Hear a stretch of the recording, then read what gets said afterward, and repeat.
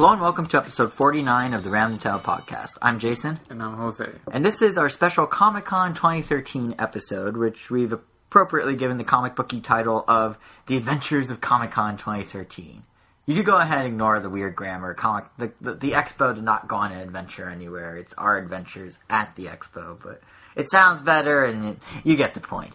Anyway, pretty much this entire episode is going to be relating to that huge pop culture conference that just happened down in San Diego, the conference that is Comic-Con, and we'll be switching up our usual episode format specifically to handle the influx of impressions and news from the expo. So what we're going to do is, obviously we were there, first of all. If you couldn't tell from our extra we posted on roundtown.com the other day, we were there, we took a bunch of photos, and we played a bunch of games. So we're going to start by talking about those games. We're going to give our impressions of a huge assortment of first and third party titles that we played for Wii U and 3DS.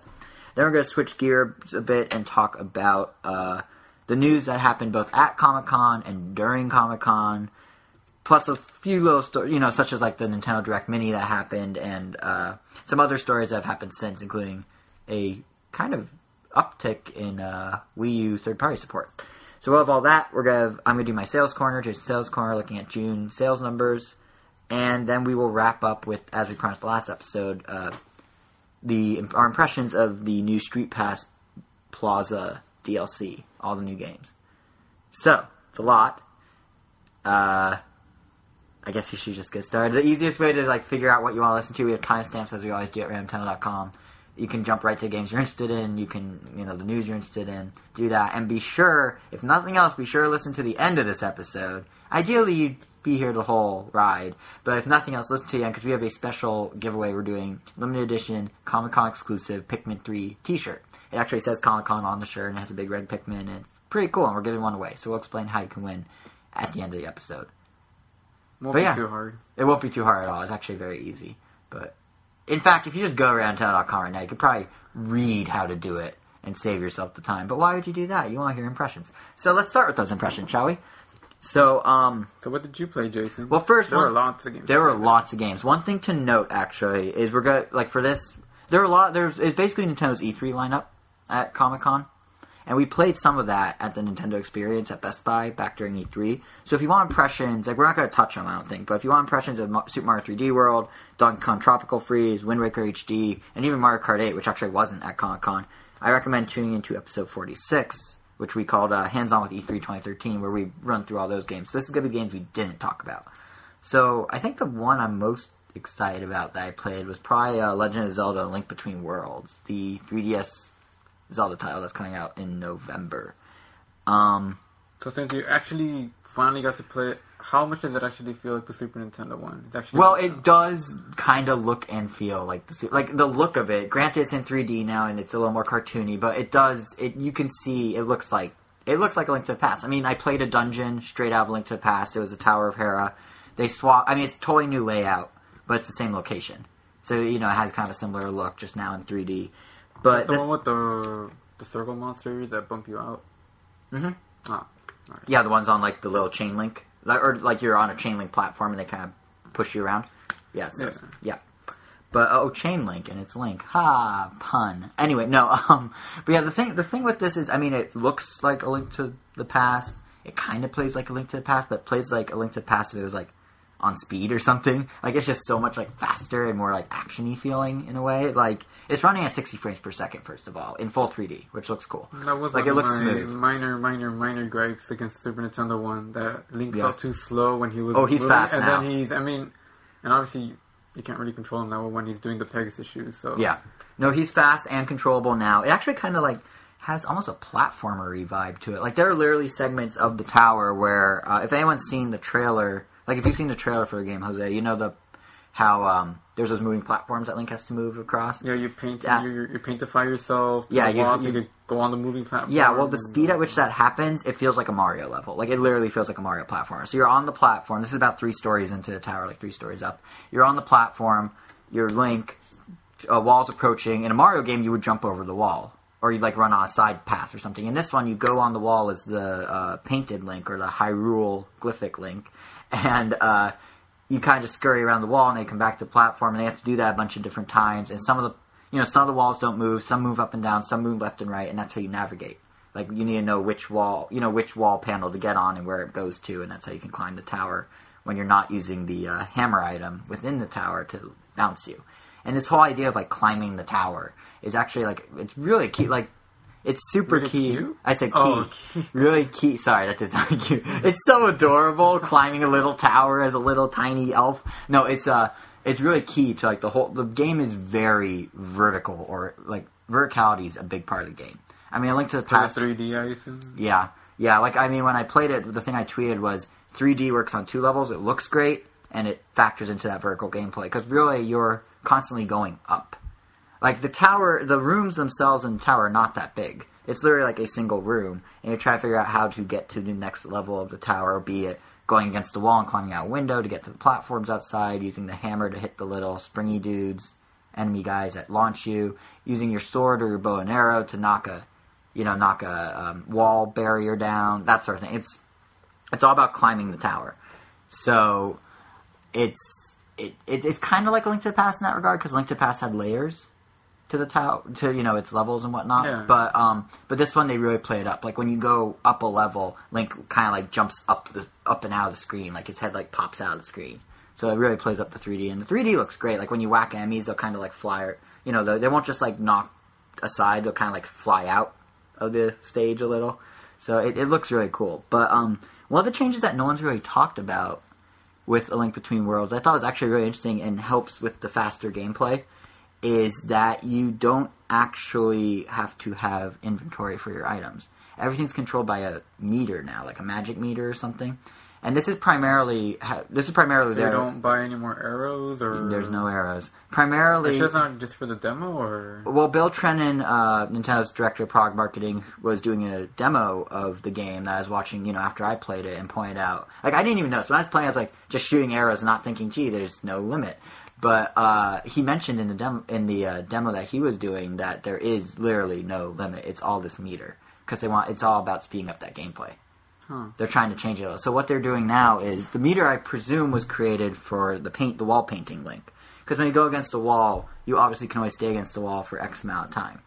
So the meter is your measurement of that. But then I guess they decided to throw in the items too. So now you can choose as many arrows as you want, but the meter runs out. That's it. And obviously each arrow takes up a chunk of the meter.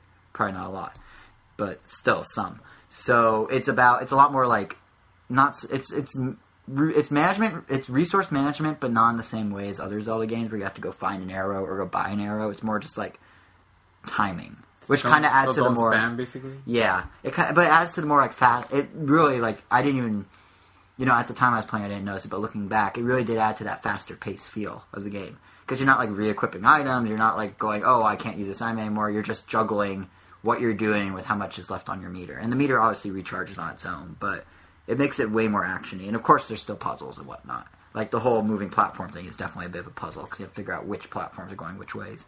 But yeah, it's definitely faster. It just feels a lot faster. It feels a lot more like, even though it's really the same as Zelda, it feels a lot more like action-packed. Sounds a little more appealing because of that.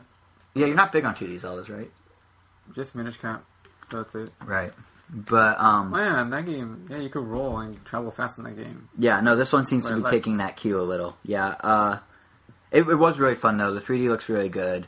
I only got to play the Tower of Hera. I couldn't do the overworld, but I noticed in Tower of Hera that you can actually put Link as wall painting Link on literally any wall you can find. I assume that's true for the overworld as well. I'm pretty sure any rock face would probably work, but I thought it was interesting that, like, didn't matter what the wall texture was, he could go on it. The only thing he couldn't do is some walls would crumble away, like you see like missing bricks on the edges of the walls. He couldn't pass that. That was like a barrier. But you can attach to any wall, you just might not be able to go anywhere once you do. Oh. So that's kind of how they put the invisible walls in, to make sure you go the right way. But it's very minor. It's just like, they just don't want you endlessly going around the outside of the stage or something when you're doing the moving platforms. So that's in a nutshell A Link Between Worlds. I'm super excited about it. I really enjoyed it now. Like, I'm the type of guy who, like, I get excited about Zelda games and I start playing them and I really enjoy them, but then I just kind of stop randomly. Like, the exceptions being Wind Waker and Four Swords are probably the two I played the furthest. Well, Four Swords is short, but it's probably the two I played the furthest. But this one, like, just the fact that it was so much, like, I don't know, everything just felt more, like, compact. Like, I'm really excited about it. It's going to be a lot of fun. The demo is great. So that's my thoughts on Link Between Worlds. What's one of the games you played? Did you play anything for 3DS? Mario & Luigi Just Dream Mario Team? & Luigi. That was the game I was looking most forward to. The only game I was really looking most forward to from the... Right. So what did you think of it? Because that comes out in only a couple weeks at this point. I really like that the gameplay is pretty much unchanged. Like, Yeah, that's true. It's pretty much the same I game. was never really... Well, I don't know. I guess what they did to Paper Mario kind of put in the back of my head, like, I kind of hope they don't change it too much. Right. But... Yeah, because they Sticker did. Star was like... Yeah, that was like a total, like, weird 90-degree turn. Yeah, it's just a different game. Yeah. pretty much. I enjoyed it, but Yeah, I it was mean, more it's of a an good game, adventure game than an RPG. But I mean, we wanted Paper Mario, and we got a Paper And we Mario got- themed game. We got, like, a weird Fetch Quest Zelda-esque thing. Yeah. What I really liked about Mario & Luigi. Mario & Luigi was that I guess it really is sprite graphics. Like they were so well animated that they either looked like they were CG with really good like sprite shading on it, or I mean, there are some occasional CG things that were Luigi goes big. That's obviously CG. Yeah. But when you have to turn the system it just sideways. looks so good, and I mean, 3D looks so good. It did look really It's good. a really pretty game. And it has a really nice color palette too, like the Dream Worlds, Yeah. where you're in Luigi's Dreams. They have like this kind of like tie-dye thing going that looks, but it's like a pastel tie-dye. It looks cool. Oh man, the soundtrack so far, just from what I've heard, is so good. How did you hear anything? It was so loud at Nintendo's I gaming put lounge. my ear up to it. I was just... Oh. I've always liked the Mario Luigi soundtrack. Right, they have that good music, yeah. Yeah. But Music. the thing I thought that was kind of interesting about Dream Team is obviously the Dream Worlds, which is they had the demo was broken into like 5 different things you could do. There's a battle, there's an overworld, there's a Dream World, there's a giant battle, which is where you hold the system sideways and the 3D effect turns off, and there was a 5th one. I don't There was remember. a battle with Bowser. Yeah, I think that was the other one. Yeah, but anyway, I mean, all I got to do was just go across like some just basic jumping with platform. Right. Like you jump with Mario with A, jump with Luigi with B. right. And then occasionally Luigi would have to go into the background, and I would have to pull on his mustache to make some vines. And I didn't know I had to slingshot myself. I thought I just had to carry Mario to the platform. Yeah, And it I wasn't made the working. same And mistake. eventually I figured, okay, I have to slingshot myself, and then it made it easy. yeah. But I don't know. It's the demo, so it's obviously not going to be very challenging. Yeah. It was just more like, okay, this is how the it game works. is gonna work. Yeah. And But yeah, the thing I thought that was interesting about the Dream World in particular is that previously when Nintendo was showing it off, it looked like, oh, when you enter the Dream World, Luigi's asleep on the bomb screen. You manipulate him with the touch, on the touch screen to do things like slingshotting with his mustache and whatnot. But on the top screen, you only have Mario. But in reality, Luigi's there too. How it works is you're exploring the Dream World much like you would any other world in the game, but side-scrolling instead of isometric. And whenever there's a Luigi action you can do, you can press, I think it's R, maybe it's X, I don't know. You press a button and Luigi, like, warps out of the world and into the object. So, like, he's there for, you still have to do the double jumping. Each one has their own jump button and everything in the Dream World, except when you need him to go do something, then he disappears. Like, I thought he was gone completely. It's like, it's a minor thing, but it's just like, it changes that's cool. the I mean, dynamic of it gives them more to work with. Yeah. It does. And and speaking of more work with, they are very creative with what they're doing with Luigi in the Dream World. So the slingshot with the mustache, where you just flick the bomb screen to make Mario go to an upper platform, that's pretty minor. But they had essentially, like, Luigi as Pikmin, kinda. Like, there are like 100 Luigis on the screen, and you'd, like, have a giant stack of them, and Mario would be on top, and you'd run them to, like, knock over things or collect high up items or hit buttons way up top. But as you run them, like, the physics of this, like, 8-layer Luigi stack would kind of sway, like, almost like you're like a Jenga tower, but full of Luigis. So that was kind of neat. Or, like, in battle in the Dream World, you can use the hundreds of Luigis to do various attacks. Like, there's one where you roll them up into a ball, which we've talked about before, like Katamari style, kind of. Yeah. But you control it. You don't just, like, it's rolled into a ball, and then you actually use the gyro of the 3DS, which is really sensitive for this, by the way. I was, like, swinging it wildly, and the ball is, like, crashing into the wall, and Luigi's were, like, splatting against the wall. No, it's a subtle gyro movement. But you roll... How it works is you... It's probably so the 3D doesn't break as much. Or Well, the does it just 3D's turn off. It turns off completely when gyro's on. When gyro's on and when it goes vertical for the giant battles, where each character is the full... one of the full 3DS screens, that's no 3D whatsoever. Which I thought was actually kind of interesting. Like, they could have... I mean, vertical they can't, but for the gyro, they could have done 3D, but I guess they didn't want to break the 3D, since it is kind of, there is a sweet spot.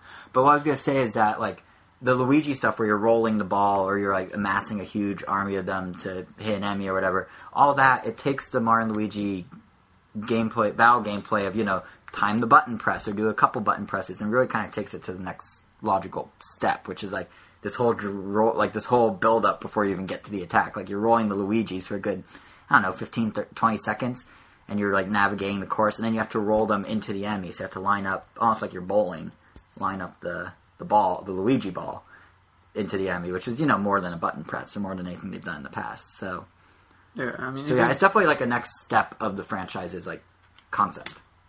Yeah, I mean, even the ones that don't even change that much, like the Koopa Shell, where you just, I mean, it just changes the perspective just so the 3D gets shown off more. Like you just shoot it into the background. It looks really good in 3D. Like the mix of sprites in 3D. I honestly thought they were polygons when I first saw the trailer, but yeah, they are sprites for sure. And the mix, like you said, and the mix of the sprites and the 3D looks really sharp. It looks cool. Kind of nice to know that sprites aren't dead. Yeah, especially after like other games that ditch sprites. I mean, I know Pokemon. Pokemon did. Yoshi's New Island, which we'll get to in just a second, that did it. And you know, actually, I have some interesting thoughts on the graphics choices for New Island. But let's wrap up Mario and Luigi Dream Team first.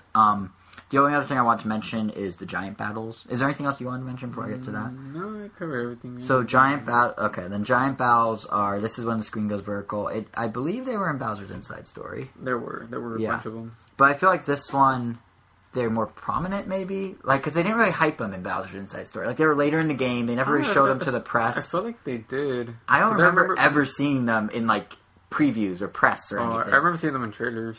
Oh, then maybe I'm just misremembering. Kind of almost in the exact same way that they showed the giant Bowser, like right at the end. Like they showed Bowser growing. Right. Then I'm misremembering. I remember, like, I mean, that negates my whole point. Yeah, there's a bunch. I mean, you fight a train, you fight a castle, you fight a giant pig. Okay, yeah, I'm misremembering completely then. So I take back my point. But yeah, they're back, and it is still all stylus controlled.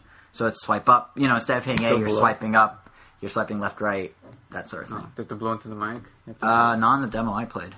Oh, I remember you blew into the mic for Bowser's Fire.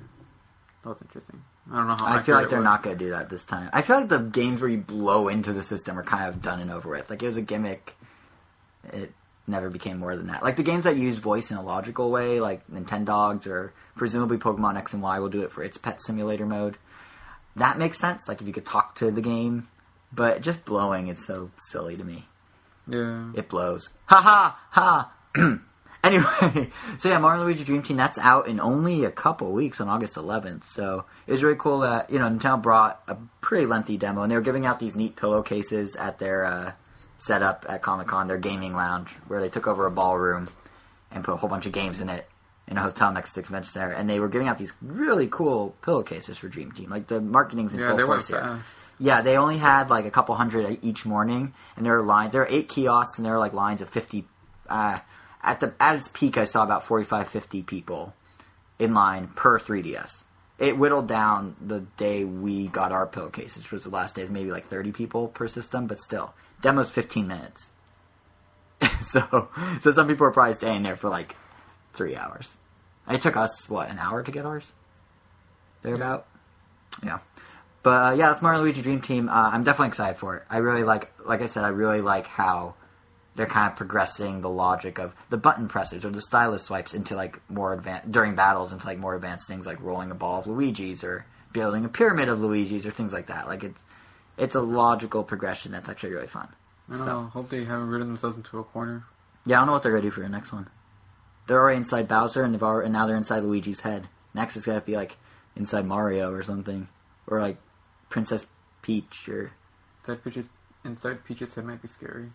Yeah. Imagine if she's like secretly super demented from all the kidnappings. Wow. What if she like had a psychic, like a, not psychic. Just look at her own game. Like she goes through mood swings. I know. That game was so sexist. Super Princess Peach. Oh my god. It was just like, that's awful. Which is funny because now Nintendo's like, oh, we have all these female leads in our games now. Like, you can play as Peach in Mario 3D World. You can play as a female captain in Pikmin 3. Brittany? Yeah, Brittany. Like, they're actually like playing up that they have like prominent females besides Samus. And this is the same company that 5 years ago had Super Princess Peach. Nintendo Starlet's puzzle. Yeah, the Nintendo Starlet's puzzle. It's just funny how they like did a complete 180. But no, I wouldn't be surprised if like, yeah, I would play a game inside her head. Imagine like she must have had some sort of psychological break at some point from all these kidnappings and whatnot. Like, I bet you if she was a real life person, or just to make it seem like just keeping it together after all that. But in her head, it's super dark. It'd be an M-rated game for sure, because it'd just be so demented. It wouldn't be like anything like, oh, it's Peach, it's sexualized, it's a girl. No, nothing like that. I just mean it'll be like dark. Like, it'd be super dark. Like, it'll just be like demented and it'd be like those Alice games from American McGee. Yeah, but it'd be Peach. Oh man, I kind of want to play that. I hope that happens.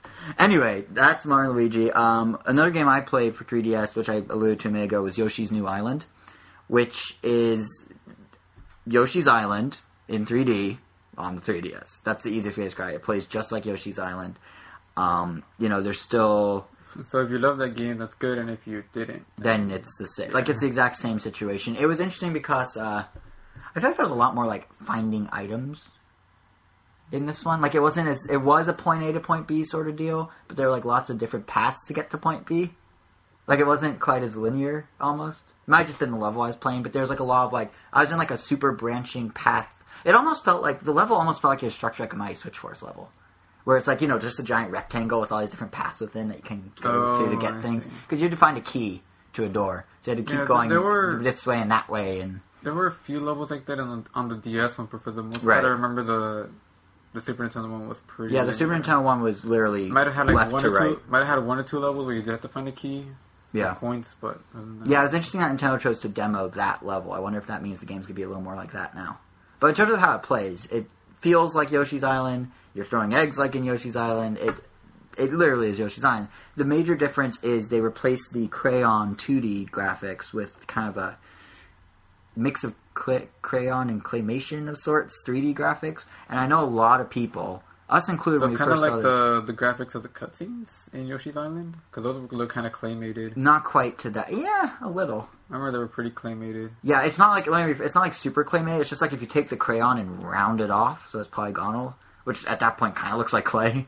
So it's kind of like that. Like, it's hard to describe, but a lot of people are like, oh, it's lost its charm when they saw the trailer at E3. I mean, I think we essentially said that in the podcast. But now that I've played it, I actually kind of like it. Like, if you just accept the fact that it looks different now, it grows on you. Like, it does have, when you're playing it for yourself and it's not a compressed video on the eShop, it does look a lot cleaner. And they do some clever 3D effects, like when Baby Mario gets knocked off Yoshi, he's not just floating above you, he's kind of floating in front of the screen a little.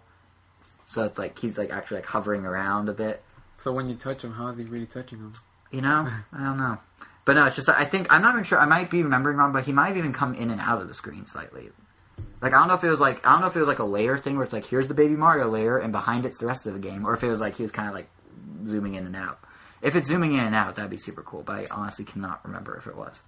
But, yeah, and even some enemies that just like fly by in the sky that you could hit with an egg, they're kind of pushed forward a little too, so it's like super rudimentary 3D, but it's there. But the polygonal look kind of grew on me, like I said. I think it actually, it'll be interesting if depending on how they use it. They're planning to do different art styles for different worlds, and if they do that and they can get creative with the 3D, that could be really cool. Like, I'd love to see like a vector, like some sort of polygonal vector world or something that looks, kind of like a computer world, or yeah, like that episode of The Simpsons where Homer gets transported into 3D. Yeah, like if they did something like that, I know, but if they did, that'd be I'd be very interested in seeing. Closest thing would probably be like the cave and giant crystals, and those would have to look. Or like even like if they did like a level or a world that just had kind of like the look of Super Nintendo Star Fox, but in 3D, like lots of like polygons, rudimentary shapes. I feel that has a better chance of happening in Dream Team. Yeah, I feel like you're right. But I don't know, because that's just the thing that kept popping into my mind when I was playing was like, okay, yeah, I can see people don't like the rounded off crayon look because now it's polygonal. But if they really do play with the art style like they're saying they're going to, they could do some very cool things because the 3D's there. But right now it's literally just like background layer, foreground layer, front layer where things float around. So one thing though, gameplay wise that's different is they now have this giant egg, which you can throw to like basically rip apart a level. And 2 things of note with that. 1, the novelty factor on it is amazing. Like I when I did it and it like tore apart half the level, I was like, okay, this is cool. You pick the path for it and it just goes and just ricochets until it clears out whatever it needs to clear out. It's basically the Mega Mushroom from Mario, from New Super Mario Brothers. But so probably just like that. I'm guessing it's gonna lose the novelty factor after a couple uses.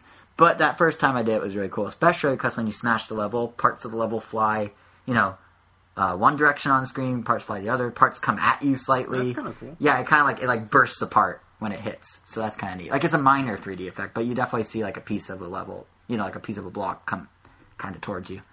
So, I mean, it really, there's not much to say. The game's not out till next year. I didn't have a chance to try the gyro stuff. They're going to have stuff, I believe, where, like, in Mario 3D Land, you can use the gyro sensor on 3DS to kind of peek around the level for secrets. I didn't see a way to do that. Have they confirmed that all Yoshi transformations? Because that was a big part not that I'm aware of. I should have asked the Nintendo rep. I was chatting for a while with them about it, but no, I forgot to ask. I don't know. I don't know if the transformations are back. I don't know if the other babies are back. From the DS version where they like Baby DK and Baby Peach. Yeah, well, those kind of replace the transformations. Yeah, but I don't know if either one's coming back. Like, or if they're going to do a third thing, like maybe different types of eggs, which would explain the giant egg that they already have. That's true. All I know is the level they showed was literally just like, hey guys, look, it's Yoshi's Island now in 3D. Like, they weren't even trying to like show anything that new. It was just, here's what it looks like in 3D, which makes sense since it's not out till next year. So that's early impressions. I mean, it's one of those things that, like, if you like Yoshi's Island or if you like platformers, keep an eye on it. If you hate it, you're not going to like it now, at least based on the demos. So that's that. I enjoyed it though. I'm looking forward to learning more about the game. I didn't get Yoshi's Island DS right when it came out. I got it a few years later because I like the franchise, but I'm not huge on it. So this one's like, it's one of those wait and see type of games, much like DS was for me. But yeah, we should hopefully learn more in 2014. Yeah, that's it for. It's one of those games I hope to be excited for. Mm-hmm. Not saying that I'm not. Just yeah. I have nothing to be hyped about. I mean, I'll put it this way: when I played the demo, when it was announced at E3, I was kind of like, "Oh, okay." And then when I played the demo, I was like, "Oh, okay." You know what I mean? Like, I went from being like whatever to being like, "Oh, I should keep an eye on this." So it helped in some way, I guess. But I was kind of surprised Nintendo demoed it because it has no release date. I mean, Mario Party for 3DS is coming out in November, supposedly. Still. We haven't seen anything. It's not at Comic-Con yet. This game that comes out in 2014 was. So, I don't know what's going on with that. But my point being, it's just one is interesting. riskier than the other? Not really. They're both very safe. Mario Party and Yoshi's Island. I guess Yoshi's Island's I would say Yoshi's Island's still more risky. A little riskier. But yeah, I could see next year becoming Year of Yoshi. Kind of like Year of Luigi, because there's Yarn Yoshi and Yoshi's New Island. But that's pretty much it for the 3DS games we played. They had some already released games on tap. They had Batman on tap, which we unfortunately didn't have a chance to play. But the rest of the Nintendo Gaming Lounge and their booth at Comic-Con itself inside the convention was pretty much all Wii U. Just Dance 4. We got to see Mario Just Dance Dance 4. I missed that. I would have taken a Vine video of that, but I was too busy waiting in line for Bayonetta 2, which coincidentally is the first game on our list that we're going to share impressions of. So you, Jose, were lucky in that you didn't have to wait half an hour to play Bayonetta 2. Even though I'm standing there in line, I looked to my left and you're just playing already. I was waiting there for 20 minutes and I noticed that you just walked up and started playing. I got to play like 3 different games in the time. I know. But so why don't you, since you were able to play it so easily, why don't you go first with your thoughts on the game? You have a good comparison point because you're a God of War fan. Yeah, so they're both beat-em-ups. Like, they're both combo-based beat-em-ups. You have one button that does a certain type of attack. You have another button that does a different kind of attack, and you could kind of combo them both. Because it's a demo, it was kind of hard to see how the combo system or how the fighting mechanics actually really work well. Mm-hmm. But once you get the dodging going, which dodging is just R. I think it's just R or ZR. Basically, it's ZR. Basically, you just hold it and move the analog stick, the right analog stick. No, the left one. Yeah. The movement one. And she just rolls and dodges automatically. In other games, usually you have your right stick usually does your dodging for you. You just pick the direction they dodge. Right. But this one, I don't know, you could kind of mash the dodge button. I totally mash. And just roll around and you won't get hit at all. Here's the interesting thing, though. You're making it sound, I mean, it is kind of, by comparison, easier. But the difference is there's the timing thing you can do where if you time the dodge just right, it goes into a slow-mo effect. Yeah, but that's part of the thing that right now, just because it's a demo, I'm letting a lot of things slide. Like okay, like it's trying to teach me how to play, so it's obviously supposed to be this easy. Yeah. But a lot of the mechanics kind of made it seem like you feel really powerful. Like even in God of War, after I had everything maxed out, like when I dodge someone or like basically you're just attacking, you're doing your combo, and then you dodge only to continue your combo without getting hit. In Bayonetta, you could just kind of like, well, right now, like, so they were kind of easy, and you could kind of just mash away. Yeah. And then you dodge at the right time, but instead of just dodging and continuing your combo, you get heavily rewarded for Yeah. dodging at the right time. It goes into a crazy slow motion. I mean, it looks cool and it looks fun, and And it lets you wham on the yeah, enemies and more. then We kind of left that part out. You pretty much like I don't know how to describe it. She kind of undresses herself and makes giant legs and arms punch the enemies, and I mean, it pretty much kills them. And you can just kind of rinse and repeat and just do that over and over again. So like, it kind of made. Yeah, you were kind of just plowing through the enemies, like, no... Yeah, well, I think part of that... I really think a big part of that was because it was a demo. Like, I didn't even really... Honestly, I didn't even know what I was actually doing for part of it. I was just kind of just alternating between A and B because... Which was kick and punch, because I didn't want to do the same thing over and over again, so I was kind of just smashing them. And you could jump and shoot. Like, I think one of the buttons is just a designated shooting button. Yeah. But other than that, I don't know, I feel like I would need a lot more time with the game. Well, yeah, it was definitely, like, for demoing purposes, button mashing was the easiest way to play it, for sure. Yeah. Like, it was clearly button mash friendly at that point. And that's not even touch controls. We both played the button mode, but there's a touch mode where you use the stylus and basically, like, touch points you want to hit, and it does it. Yeah, or so something like that probably would have simplified it even more. Yeah, but the thing is, there is a bit of strategy to it, in a sense, even in the demo, which I button mashed like crazy, but you can unlock... Not exactly unlocked, but if you hit enough times without getting hit, you get, I think they called it a climax. Yeah, it's basically just like a finisher move or... Yeah, it's not even a finisher move exactly. It just does more damage. Yeah, it's like these giant purple energy things come out of her and just wail even more powerfully. And you, like, because they throw a lot of enemies at you. The set pieces, actually, of the demo were nuts. Very cinematic. It was amazing. Okay, first of all, let's just walk through what it was. So you start on the top of a jet. You're fighting on a moving jet that's weaving in and out of a city, because, that happens. And then the jet crashes into a building, and like a dragon thing comes out of the building at you, and then you're suddenly on the back of a train, an elevated train? Or am I getting these backwards? I'm getting them backwards. You start on the elevated train. The dragon comes out, after some fighting, the dragon, destroys the jet. You're jumping from pieces of the jet, and you land on a subway. Right, because these jet pieces, because there is no gravity on Earth anymore, apparently. So the jet pieces are just kind of hanging out, waiting for you to quick event them. And then, I got this backwards. You start on the back of a moving bullet train. That's elevated, 50 stories above the city, because... No, you land on the train after the jet. Oh, so I did have it right. Yeah, then you fight another boss while you're on top of the moving train. Which, by the way, suddenly the train opens up, and it's like this whole square platform. Like, you're on a vertical train, but then suddenly you're in a square fighting arena on the back of the train, which is like, where'd that come from? Oh, no, well, that's because the train crashes and you end up in that square platform. Right, okay. And then I was too busy button mashing to notice these details. And then you summon a big dragon thing to kill that boss, and then you with your hair. And then you end up fighting that dragon thing with up your a ceiling, hair, and you're flying. With your hair. Yeah, and then you run up a side of a building with the dragon thing, and it's like King Kong style, where he's on the building, your dragon hair is on the building, and you're fighting it on the side of the building, somehow hovering in midair due to some other hair power wings from your hair. Because apparently Bayonetta is really big on using your hair for everything. And actually, it's funny because when I was playing the demo, when your hair rebels against you, or the dragon turns against you, dude next to me was just like, "That's not supposed to happen. That doesn't happen in the first one." And I just turned to him plot twist, and he's like, "Oh my god!" It's just he was freaking out.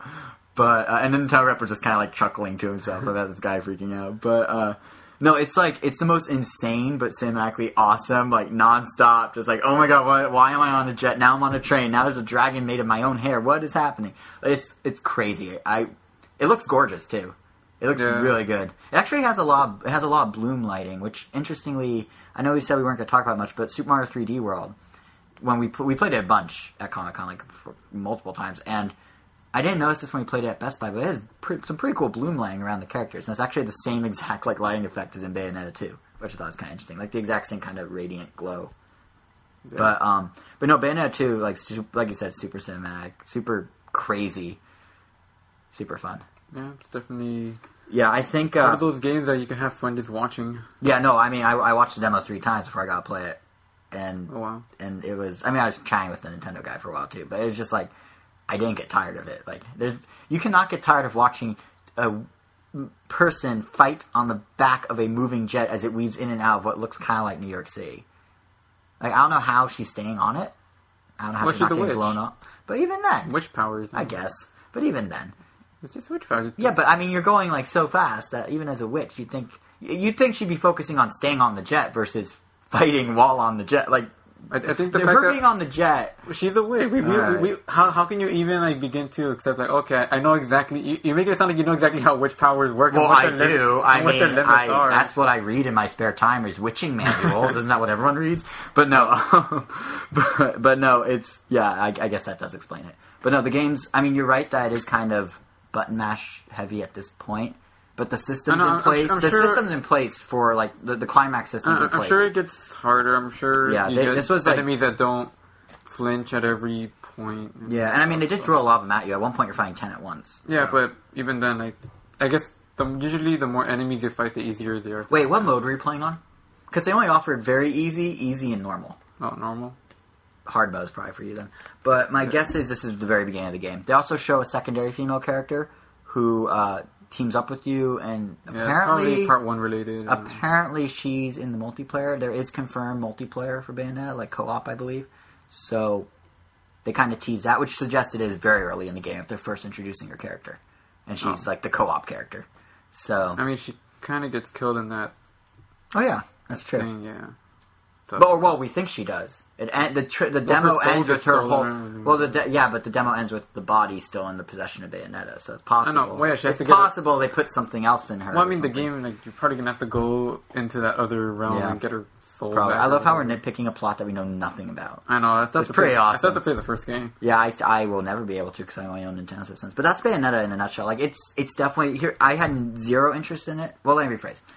I was really indifferent to it before I played it. I was just kind of like, oh, I could see some people liking that. That looks cool. But then once I played it, it like shot up my list of must-haves. Like I am so excited to play it in its entirety next year, just because it's like so like off the wall, crazy, actiony. Yeah, I will say though, if you're using the gamepad buttons to control Bayonetta opposed to the touchscreen, all the gamepad screen does is mirror the TV. So it's not exactly the most useful thing, but it does confirm off-TV play, which I don't think was confirmed previously. Yeah, I mean, it doesn't need to use it, but... No, it doesn't, and at least it has off-TV play. Yeah. So we can confirm that. I don't know if Nintendo's outright said that, but there you go. But that's it for the first-party stuff we played, I believe, right? I mean, Pikmin 3 was there, but we purposely are holding off for the final release. You know, why spoil the game at this point? Wonderful 101 was there, and it had a 5-player multiplayer mode going, but we didn't get a chance to play it. However... Nintendo's bringing it to LA in August at their Hollywood and Highland Wii U tour stop, so we're going to try it out there and have impressions sometime between now and its launch. So one episode down the road, you could expect that. And that's it for really the other first-party stuff we played at E3. So I guess now's a good time to jump over to third-party. Probably the highest profile third-party game that we got to try was Sonic Lost World. You played the Wii U version, right? Did both. Oh, you did? Yeah, I just played Wii U, so... every single level they had to offer. I only got to play one level. Did you play the casino level? Oh, at the demo booths. They didn't have the casino level. Yeah, I don't understand where it came from. So really quick, for those who've been following Sonic Lost World, we'll get to our impressions in a minute, but it was revealed at Comic-Con in some demo at some location that we couldn't find that they're bringing back the casino from like Sonic 2 and whatnot. It's going to be called Frozen Factory. That's the name level, but it's a casino world that's within. And Destructoid got to try it out, and they basically said that it's not just a normal level where you're like running through it, but it has all these like kind of casino slants. So, for example, there's a 2D pinball table you get stuck in at one point, and it literally like zooms out, and it's just a flat pinball table. So it's like the... Yeah. I know you're good. Like the old... Yep. Yeah. Yep, I knew that's what you were going to say. Yeah, it's just like the old one. And then there's also... Because, I mean, they brought that one back also for Generations, and it was... Oh, did they? Yeah. I never played Generations. And then... Oh, no, and then they also... Almost every Sonic game has had a casino level that kind of plays Right. That. Right. But this one looks like ripped straight out of, like, Sonic 2. I don't know. Maybe it's just me, but something about just... casino levels can only look so different. I know. But the other thing they did, and this one's actually really cool, according to Destructoid, you can find silver coins as you run through the level, and then, like, at some point in the level, you can essentially cash them in, and then you get an alternate path or two. So, like, it's kind of on top of the normal gameplay. They have this, like, coin hunt. So that's kind of a neat idea. And I'm hoping that means that more of the levels in the game, as they roll them out, you know, leading up to launch, will have more, like, unique little twists like that. Because that'll help keep things fresh. In that regard, it's very Mario Galaxy, like, as they, you know, introducing new mechanics for just a level here or just a level there. So that's kind of cool. But actually, one of the things that a lot of people have been saying is Sonic Lost World is as close as we'll get to this year's Mario Galaxy. And we've played it, And in some ways, yes, and in some ways, no. I disagree. Yeah, you lot. you go first. Like, You're the bigger Sonic fan. Oh, So. I mean, the only way I can see that comparison is just in the fact that you have floating, disembodied worlds that aren't really attached to anything, and you kind of see like a planet under you. Right. That's like the only real similarity I would see to Galaxy. Other than that, it plays just like any. I mean, it looks like, to me, it just looks like any other Sonic game, like where you run from point A to point B, and you have. Except now you have more maneuverability depending on what style of the level. Because there are 3 different styles that they showed. There are primarily side-scrolling levels, which just go... It's like a side-scrolling level. And then there's others where you're running from towards the screen, and those play just like every Sonic level in Sonic Unleashed and Sonic Colors, where you're just going fast. Yeah. And it's more Twitch gameplay, where you're flicking the stick left, right, and Sonic just does it. Yeah, you're just pretty much running non-stop. And then there's the last ones where... You pretty much have full control of Sonic, and that one's more platform heavy, but you're still pretty much running from point A to point B. You're running from point A to point B, but it's as if they took a flat Sonic level and rolled it around a tube. Yeah, it's just so... It's like you have a paper towel tube that you're running around as you go to point B. Yeah, so basically they kind of took off edges. And it's kind of nice. It's different. Yeah, it is. But honestly, to me, it just feels like a more cleaned up and refined Sonic Colors. Because Sonic Colors' levels... A lot of people, even like people say, like, "Oh, that one is kind of like Sonic's Mario Galaxy." Because I mean, the levels, and then like they kind of, because it was in a theme park, they freed themselves to give. Oh, we have a candy world. We can have a space world. Yeah, they have super wacky themes. Yeah, we have underwater world. So to me, it's just like Sonic Colors, but better. It's Sonic Colors wrapped around a tube. Yeah, because I mean, not only that, but they also I think they improved Sonic's controls for the better. They gave him a run button, which at first I was pretty skeptical of, but I think it actually works for the better. Because now Sonic, like, he doesn't really have to speed up. You don't have to gain momentum now. You can just start running at his max speed. Yeah. And even though it's not quite as fast as like just breaking the sound barrier in the other games, you have better control of him in platforming, and that was always kind of the biggest weakness in the Sonic games. Like, his momentum always kind of made you overshoot something or undershoot something. And the parkour system actually saves you so many times. There were so many times in the 3DS and the Wii U version where I would jump past the platform and I'm like, oh, I'm dead. But instinctively I would just hold back towards the platform and he would just climb up the wall. Yeah. Like, I died 0 times because he would just climb back up. I just had fun running off the top of trees. Like, you can run up a tree and, like, flip off it back onto the stage. I did that, like, 7 times. I was like, this is neat. Yeah, like, I'm having fun with this. Like, the 3DS one seemed to have a simpler way of controlling him, in the sense that if you just homing attack, he'll just do it. Right. But the Wii U one had a bit more things to it. And you had to kind of position him. I couldn't really get a full grip of how do you control them on the free roaming ones, not on the... Oh, yeah. Like, I mean, I would try to do a homing attack, but then he would do a You mean on the tube level? Yeah, like tube. Where it's wrapped around a tube, sort of? No, where it's like Green Hill Zone, but... The first level. Yeah. The one that everyone goes, it looks like Mario Galaxy. Yeah, and he would kind of double jump, and I mean... You had to, like, face Well, I mean, he has a double jump now. Like, a legitimate double jump, yep. which is actually really cool. Yeah, he has, to do the homing attack, like, I had a little trouble with it too, but I eventually got the hang of it. Yeah. There's actually a row of enemies on the bottom of the level, like, if you run under it, that just kind of, you can figure out homing through them. Yeah, but it's like, when you have a standalone enemy, sometimes it seems like he doesn't really home to it, you kind of just kick him. Yeah, it's because you have to, like, it's weird because you have to be... I feel like you have to be in midair, but not a double jump, and you have to be facing him at just the right angle.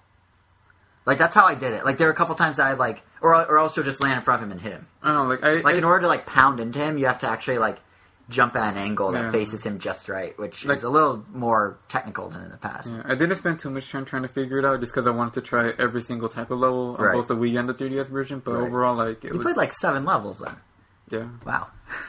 Yeah, overall, it's just really good. It was really fun. So, how's the graphics on 3DS look? They look really good. Like, the style fits 3DS so well, like the super clean colors and not much detail. I was really like whoa, like this looks like. How's the 3D? Because I was playing on the screen, like on the. I mean, they had monitors hooked up to the 3DS, so people yeah. could watch behind you. And when I was looking at it, I'm like, oh, it looks kind of cool, but it was really blown up and it didn't look that nice. And in 3D, but when you play in 3D on the small screen, like it looks so crisp and like, whoa, it actually looks kind of like the Wii U version. But I mean, obviously not. But yeah, it just looks so good. Like it looked. Like they didn't cut any corners whatsoever. Kind of like how Monster Hunter 3DS to Wii U, it just looks really good. Right, one's just in HD and one's not. Yeah. But I will say, actually, Sonic Lost World, it looks super clean in HD. Like, even when he runs through grass, you can see, like, the grass sway as he runs, which is, like, in little clumps, not individual blades. Yeah, but still, that's cool. But I miss the dynamic lighting. I miss the it just feels like a step down from other honestly, Sonic games. Even Sonic Colors, I feel like had more graphical personality. It just had more. This was just very rudimentary shapes. Honestly, it kind of has grown on me a bit, and I'm starting to because I'm starting. It reminded me in the same way that Smash Brothers, the new one, is kind of going. More pastel, solid colors. It just felt more like just a different art style, so it just started to grow on me. And I'm like, okay, the graphics actually look really good. Yeah, because Smash Brothers doesn't have that much. I mean, if anything, for a little bit, I thought they didn't look as good as Brawl, but that's just because there's less shading. It's more vibrant, and that's all Sonic is. It's just very vibrant and colorful. I will say that explosion of colors. Pretty much, yeah. But I will say that while I do miss that dynamic line, now that you mention it, it does, the one thing, it kind of fits with the idea of they're taking a 2D Sonic and wrapping it around a tube. It does actually, now that I think about it, look like old school 16-bit Sonic if it were rendered in 3D, in polygons in HD. Yeah. It has that same colors. Wow, and the same, right, yeah. That's all it is. Now that I think about it, that actually makes perfect sense. But that's what it is. It's just they took, literally the concept of Sonic Lost World was, hey guys, why don't we take 2D Sonic, put it on a Z-axis, and wrap it around a tube. Go. That's all it was. And that's how it plays. But with the parkour system to keep your momentum up. Yeah. But no, it's fun. It's, I walked away, I didn't walk away you've said it's not really like Galaxy, but everyone keeps going, it's like Galaxy. So when I went in to play the demo, I was like, oh, this is going to be some crazy new revolutionary Sonic or something. It's going to feel kind of like a weird Sonic Galaxy hybrid. This is going to be really cool. And I walked away going, well, that's Sonic. So that's not a diss by any means. It's perfect as a Sonic game. But I think I bought into the fake hype about it. So I was expecting something else. But as a Sonic game, it's excellent. At least in the demo I played. So, I think I'm going to do what I do with Sonic Colors, and once it discounts, I'll probably buy it. I don't tend to buy Sonic games at full price for some reason. But yeah, I'm definitely getting this on day one. Yeah, no, it is very fun. It definitely is fun. It's a it's the 3DS version. My brother already called the Wii U one. Well, you have both in the end. Yeah. You're the one that owns the Wii U, so he'll be playing on your Wii U, which means you can play it. I'll just watch him. But yeah, no, it's definitely if you're a Sonic fan at all, this is from the demo, this feels like kind of the truest old school but new Sonic they've done. They've honestly they have just been getting better, from Generations. That was a really Colors was amazing. Like Unleashed, that was actually a good game. It looked. Well, I don't know. I mean, the werewolf thing.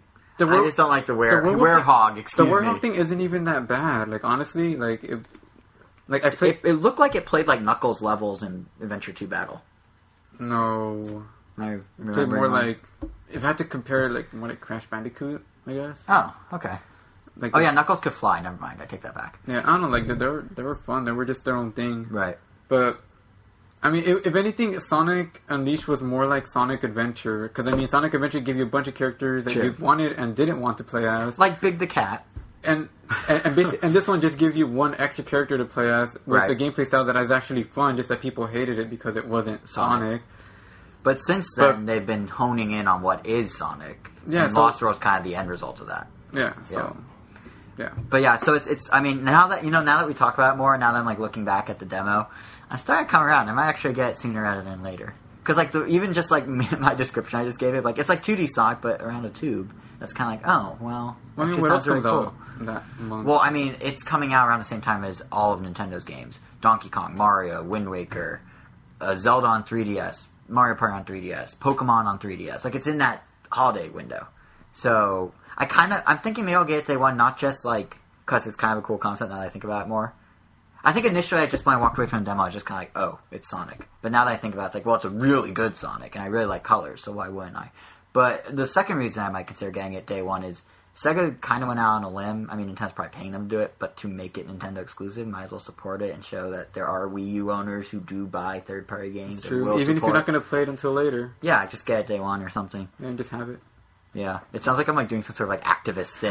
Yeah, I'm bettering the world by showing Sega we buy their games. Yeah, some people go and save starving people. I buy Sonic day one.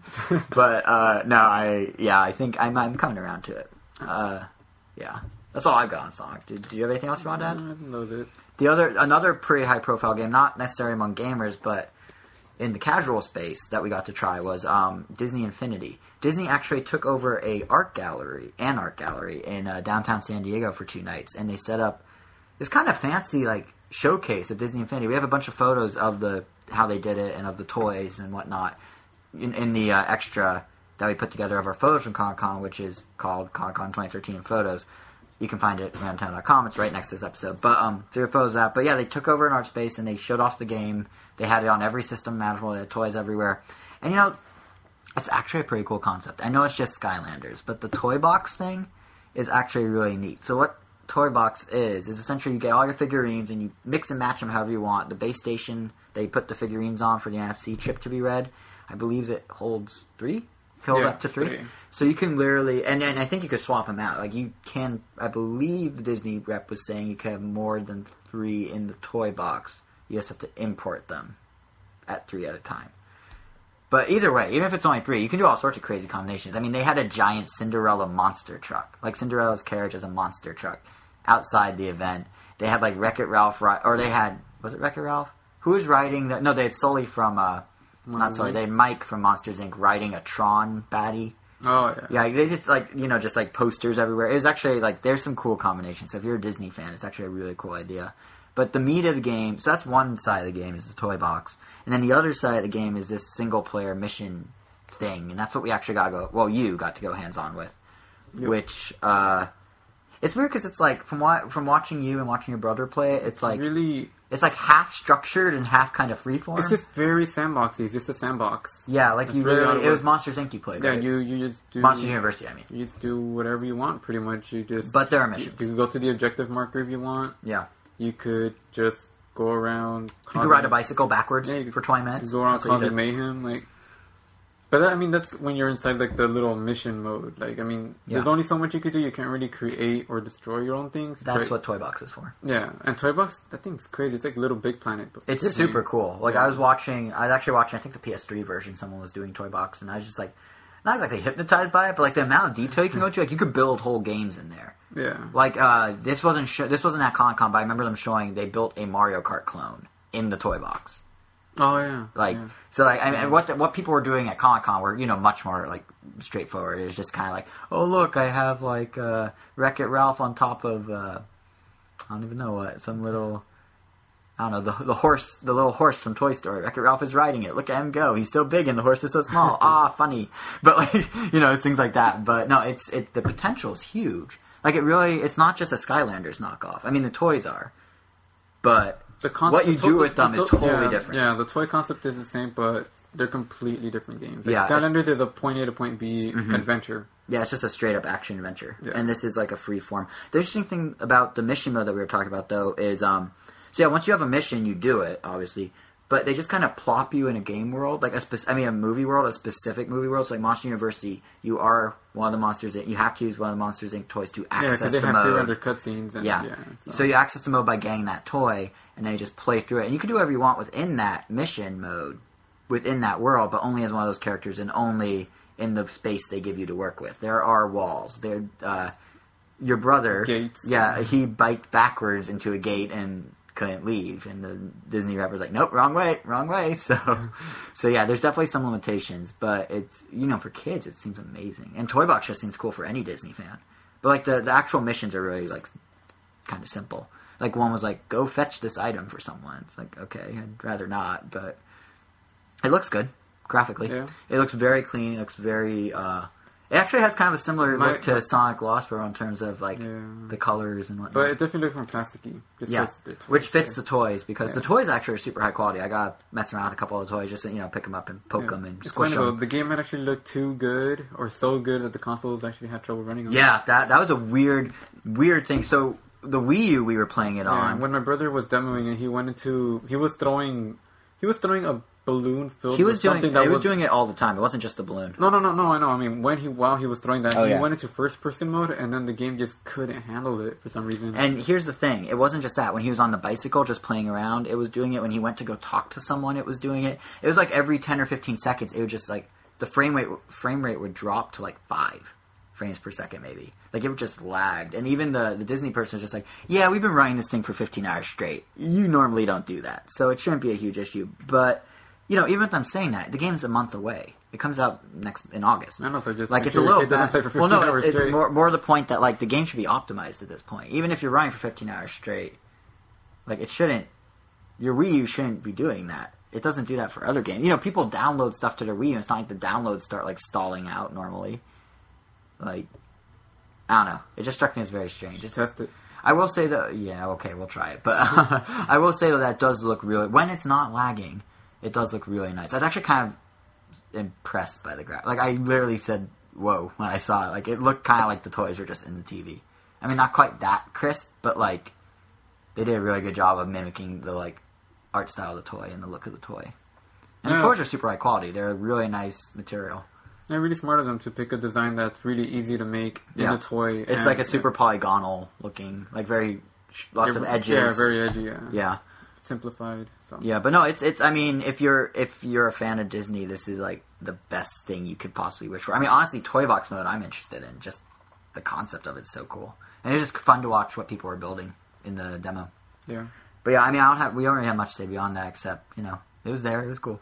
They also had good, cheese. Oh my god, they had the most quesadillas. amazing, they weren't even cheese, I don't know what they were. Okay, so they had hors d'oeuvres. We went like, it was like the last half an hour, Saturday night, right before it closed, it was like quarter 10 at night or something, and they kept bringing out these like quesadillas that literally had pineapple, brie cheese, some sort of apricot or jelly or jam or something, and then like pico de gallo sauce or whatever that green sauce is on top. And it sounds disgusting when I list it right now, but it was like the most amazing thing I've ever had. Granted, we didn't eat for like 8 hours at that point, because Comic-Con's very busy, you don't have time to eat. But still, it was so good. So good.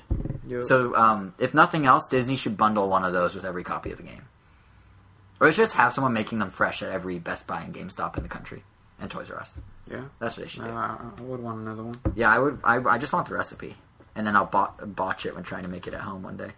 But, yeah, so that's Disney Infinity. Another game that we got to play from third parties. This one was only me. Pac-Man and the Ghostly Adventures. I know, you're like, everyone listening's like, wait, what? Why are we talking about this? I watched the TV show out of curiosity. It's awful, right? It's super kiddie, isn't it? It's not that bad. I've just heard it's real. I just hate Pac-Man's face. Oh, that sounds so mean. I hate his eye. He should not have eyeballs. He should have little Pac eyes. It's funny, like, I've always liked all of its designs. I don't think I've ever not liked them. I don't like the new design's growing on me, but like Pac-Man's eyes are mini Pac-Man. I know you want it to be like they're not giant blue like old Steamboat Willie eyeballs. Yeah, they're not blue pools of water that you look into and just get lost in for hours. They should never be that, but that's what they are now. No, it's really kiddie, but yeah, I know. And his voice is like, "I'm Pac-Man," isn't it? Or is that one of the bad guys? No, it's like a little kid's voice. Oh, that's right. Yeah, it's like this he sounds like a his old voice was. He sounds like a 10-year-old. Yeah, it probably is a 10-year-old. Most likely, yeah.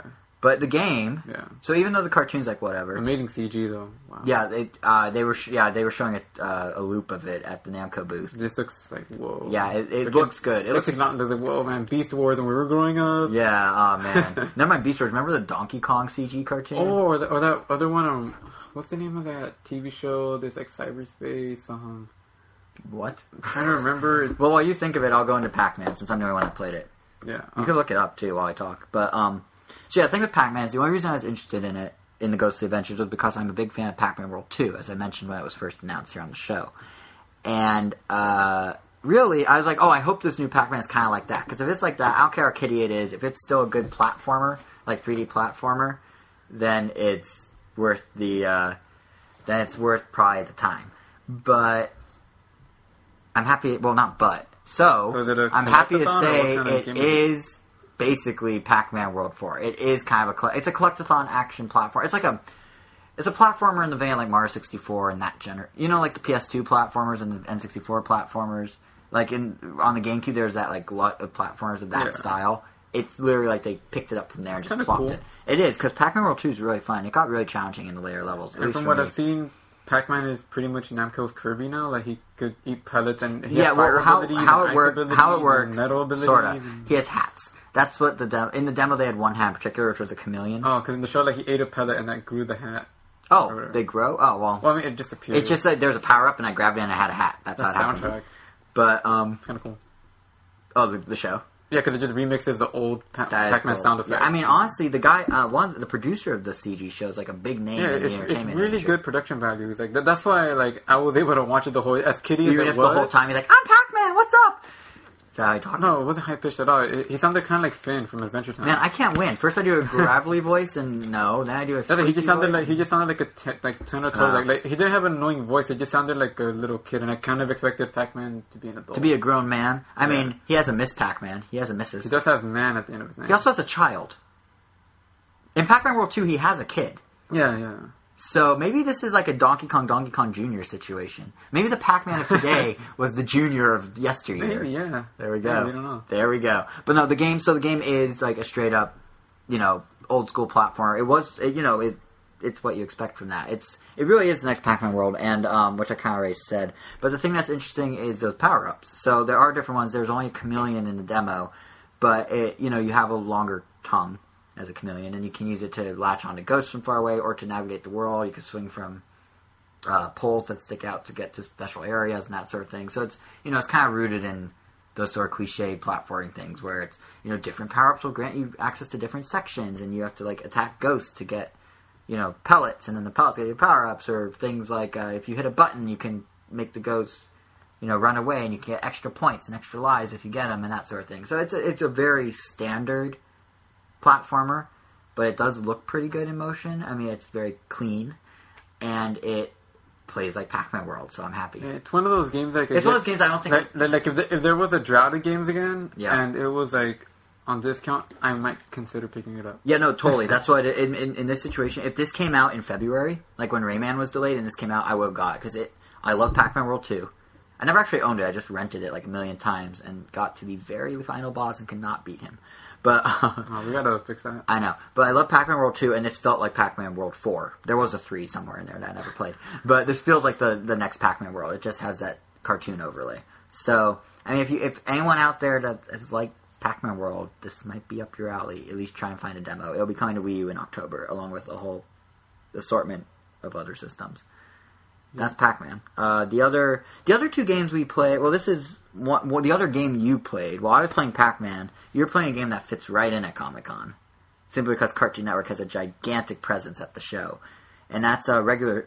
No pun intended here. That's a regular show. Mordecai and Rigby. But... Yes, Mordecai and Rigby in 8-bit land, which is kind of 3DS and DS. But apparently they're different, the 3DS and DS version. But you tried I didn't get to play the DS version. Yeah, you had the 3DS version. So what is it? It's a game that you could... It's one of those games that takes a lot of inspiration from side-scrollers, or old games. Well, that makes sense, given the show is all about has all the video game references. The show is really just a nostalgia trip for anyone that's like 20. I mean, the main characters are 23 years old. Like, the last episode I saw was about Laserdiscs. And I mean, just like in real life, where we're all raccoons, same in the show. Are they raccoons? They look like raccoons. What's more? Only one character is a raccoon. Okay, so that's half right. Wait. Just like in real life, as we're all animals that play video games, they're animals that play. I mean, this joke's going nowhere. Why do I keep trying? Yeah, the show's weird. It's a normal world as people, just that the main characters happen to be animals because they can, and a weird yeti and a gumball machine. Naturally. Yeah, so it's a side scroller. You jump on enemies to kill them. Sometimes every once in a while, you get a power up that lets you like punch things. But the thing about it is, unless you were a fan of regular show, you're probably not going to enjoy it because everything is a reference. Every single thing is a reference. Yeah. So you're probably wondering like, wait, why do I have a mullet and cut off jean shorts now? Like this is so. Yeah. Yeah, it's kind of like that kind of situation. Yeah, I was reading up on it after you play it because I just got curious. But the graphics aren't. I mean, it's bright. It's 3D. Yeah, how's the 3D? Is it like layered? Or? Yeah, it's layered. So I mean, it looks cool in that sense. Like, it's way over here and that kind of thing. But and I guess you do control the main characters, Mordecai and Rigby, but you control them in like you press Y, I think it is, to switch between them. So they have different abilities then. Yeah, so Mordecai can double jump, Rigby can go in smaller spaces because he's a raccoon. Right. But other than that, they control the same. I knew a raccoon. Yeah, I said there was only one. Right. Yeah. And every once in a while, you have the ability to turn into like a jet of some sort, and you have full control. You could fly in any direction, just shoot where you're facing, and that's it. So that just jumping in super quick, and I'll let you get back. I was just gonna say that's actually one of the things that kind of like I don't think I'll pick up the game just because I'm not a huge fan of the show, but when you walked away from it, and and after I like read up on it because I was curious, and that's actually one of the things they're doing that's interesting is it's a hybrid of different genres from like the old school gaming. Like there's the 2D platforming, the thing where you're a jet, that's a side-scrolling shooter like Gradius, ultimately, and then there's also top-down like Zelda-style adventuring. So it's like all kind of. I don't know if that was in the demo. I mean, they have an overworld map that's kind of like Super Mario Bros. 3. I don't know if that was maybe confused for the. No, there's a part. Apparently, there's a part where I don't know if it's in the demo you played, but Rigby actually, the raccoon. There's actually a part where he's top down. Oh. So that's kind of neat that they're like bringing them all together, which is the only reason I thought is Yeah, I mean, I might or might interest. not, depending on how much it costs. But you were gonna say something before I interrupted you, though. You were like, and I'm like, oh, let me jump in. Oh, I forgot. As I always do. But I always interrupt. I mean, overall, just if you like the show, definitely get it. I mean, it's a solid game. There's nothing wrong with it, but it's just very reference heavy. It's like one of those. Yeah. It's like the Adventure Time. Yeah, it's just like one of those games like that only fans of those games will buy. Like they're. You mean of those shows? Of those shows. Yeah. I mean, they're definitely just made for the audience and not made for guy that loves every single platformer. Yeah, but he might check it out. Yeah. And it actually might be good enough for him to check out, but because it's a regular show, he might not. Well, that's what happened with Adventure Time. In, the Zelda 2 style Adventure Time game from last year. Yeah. Ice King Stole My Garbage. It could have been an amazing game, but I didn't pick it up just because... The demo was fun. It felt like it was Zelda 2, but Adventure Time... It's more like I like Adventure Time, but not enough to buy the game. And it's because I guess it's a licensed property that I guess I didn't buy it in the end. Yeah. It's funny, these two games had, like, Adventure Time and Regular Show had such a big presence at Comic-Con this year. Yeah, so Adventure... They've blown up. Yeah, Regular Show, they took over the Children's Museum in downtown San Diego and actually built an arcade in the basement. So you go play games, they're all free, you get about 6 minutes to play, then the power goes out, and you're ushered into another room to help figure out why the power went out. And you go into a smoke-filled room, and the, like, bad video game boss guy from the show... The Destroyer of Worlds. Yeah, he, like, pops up on this giant screen on the wall. Well, first, Mordecai and Rigby come up and go, hey, what happened? And then he comes up and challenges them. And everyone has to grab all these old-school controllers that are just laid around the room and button mash. And they're actually hooked into a computer. And the faster that the people button mash in the room, the quicker you'll beat the boss and be able to leave the room and go get a free poster. Oh, you were on an arcade machine, right? Yeah, I was actually like up on a pedestal. Like I was in like I was like in the top corner on a pedestal, literally like towering over everyone. Yeah, that was really cool. I got to use a Sega Master System controller. Yeah, and they had Atari 2600 controllers. They had a ColecoVision? ColecoVision, thank you. Yeah. They had like a ton of old school controllers. And then once you beat the boss, everyone got a free giant poster of the show. And you, Jose, actually got a really cool limited edition one. Oh, yeah. You got one of 1,000. Yep. Yeah. And it's for answering trivia questions, because it's one of the shows I actually do like a lot. So that's why I probably would pick it up. But yes, that's what Regular Show did. And then Adventure Time, inside the convention, they built, for those who watched the show, the Ice King's this main character, and his head was their booth. Literally, his head was their booth. And the only reason I bring up Adventure Time is actually, since Cartoon Network did have such a presence, and Adventure Time was next to Regular Show at D3 Publishers' tent that they had set up. They're the guys making these games. I was watching the new Adventure Time game, which is kind of Wii U and 3DS, I think in October, and it actually looks kind of cool. They're ditching the Zelda 2 vibe, and they're doing this was me just watching from afar, but they're ditching the Zelda 2 vibe, and it looks like Gauntlet now, or like Diablo or something. Like, it's like a dungeon crawler, it's multiplayer, you can have up to 4 people. Each character seems to have some sort of like special attack thing. They have their own little meters that rise and fall, kind of like with Gauntlet, how each character has different abilities. So it actually looks kind of neat. I mean, I didn't really see a whole lot of it. I just want to kind of say it looked cool. Like, it's full 3D, but it's cartoony. It's isometric view, but it is in full 3D. I imagine it look amazing on the 3DS. I was watching, I think, the Xbox 360 version, which obviously will look the same as the Wii U version. But yeah, it looks so if cool. you're a fan of the show, just be happy that you're actually getting good licensed games. Yeah, like, and way forward. I mean, since they work at the show, like, actually, all these batch of games lately, like, they've actually been really good. Well, it's because the creators are insisting on having good developers. I mean, the Adventure Time games are way forward.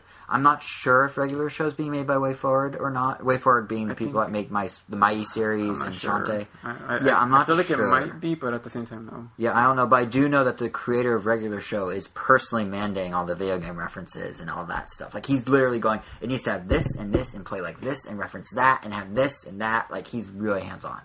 So that's how you know you get a good product when the creator, who's someone that is a gamer, is insisting on things.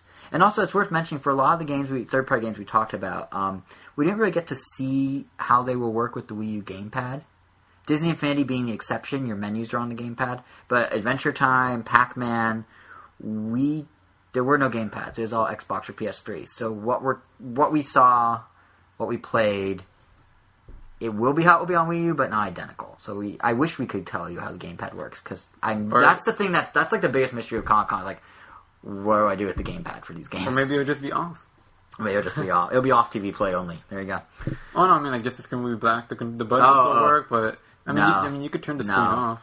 No, they'll at least mirror the image. They'll at least have like a giant button that says like "pause me" or something, and that'll be it. But the final game we saw, once again, we didn't play it, we saw it, and it wasn't on a Wii U, so no idea how the gamepad will work. But that's the new Assassin's Creed for Black Flag, which was shown on a pirate ship. They literally converted a maritime museum into a full-fledged Assassin's Creed pirate ship, the Jackdaw from the upcoming game. The line to get on it was 2 hours. We toughed it out. We got inflatable swords that say Assassin's Creed as proof of our toughing it out. Woo! And they threw a big party on Go that. with our axes from last year. Yeah, they go with our battle axe, our tomahawks from Assassin's Creed 3. But yeah, so the developer walkthrough, I believe they posted a video version of it on the web already on YouTube, but it was two of the head developers from Ubisoft Montreal were there, and they walked us through... On a PS4. Yeah, on a PS4. The game looks gorgeous in terms of, like, vibrancy. Like, it's just so colorful, which is nice, because, you know, all next-gen games are all brown and gray and dark and muddy, but this one's just, like, so colorful and vibrant. Yeah, so green and blue. It's Wind Waker. Obviously it's blue. next-gen Wind Waker. Like, this is like, if a company is like, how do we make Wind Waker for the audience that buys, like, a PS4 or a 360 or a One? This is how you make Assassin's Creed as Wind Waker. But no, so what the game was is it's super open-ended now. Whole world's at your fingertips. You can do however you want, whatever you want, however you want. And so what the developers did is they started us off just like in a town or whatever, and then a theft occurred, and you accepted the mission of chasing down the thief. So you ended up running through a crowd. That part so far apparently is just like any other game. Yeah, that's how it is in all of them. You had a chicken coop this time. Last time you had like a pigeon or something. Yeah, but the difference is, you can choose, just like in other games, you could choose these side missions. But what happens once you do the side missions, where things kind of open up. So you're running through, you're getting chased through a crowd, or you're chasing him through a crowd, and that's traditional Assassin's Creed, pushing people as you run. He hops on a boat, he hops on his pirate ship, you hop on your pirate ship, suddenly you're in a naval battle. You're out at sea chasing him, and you get in a naval battle. There's real-time weather effects going on. There's like, there's water spouts. Presumably they turn into Sharknadoes.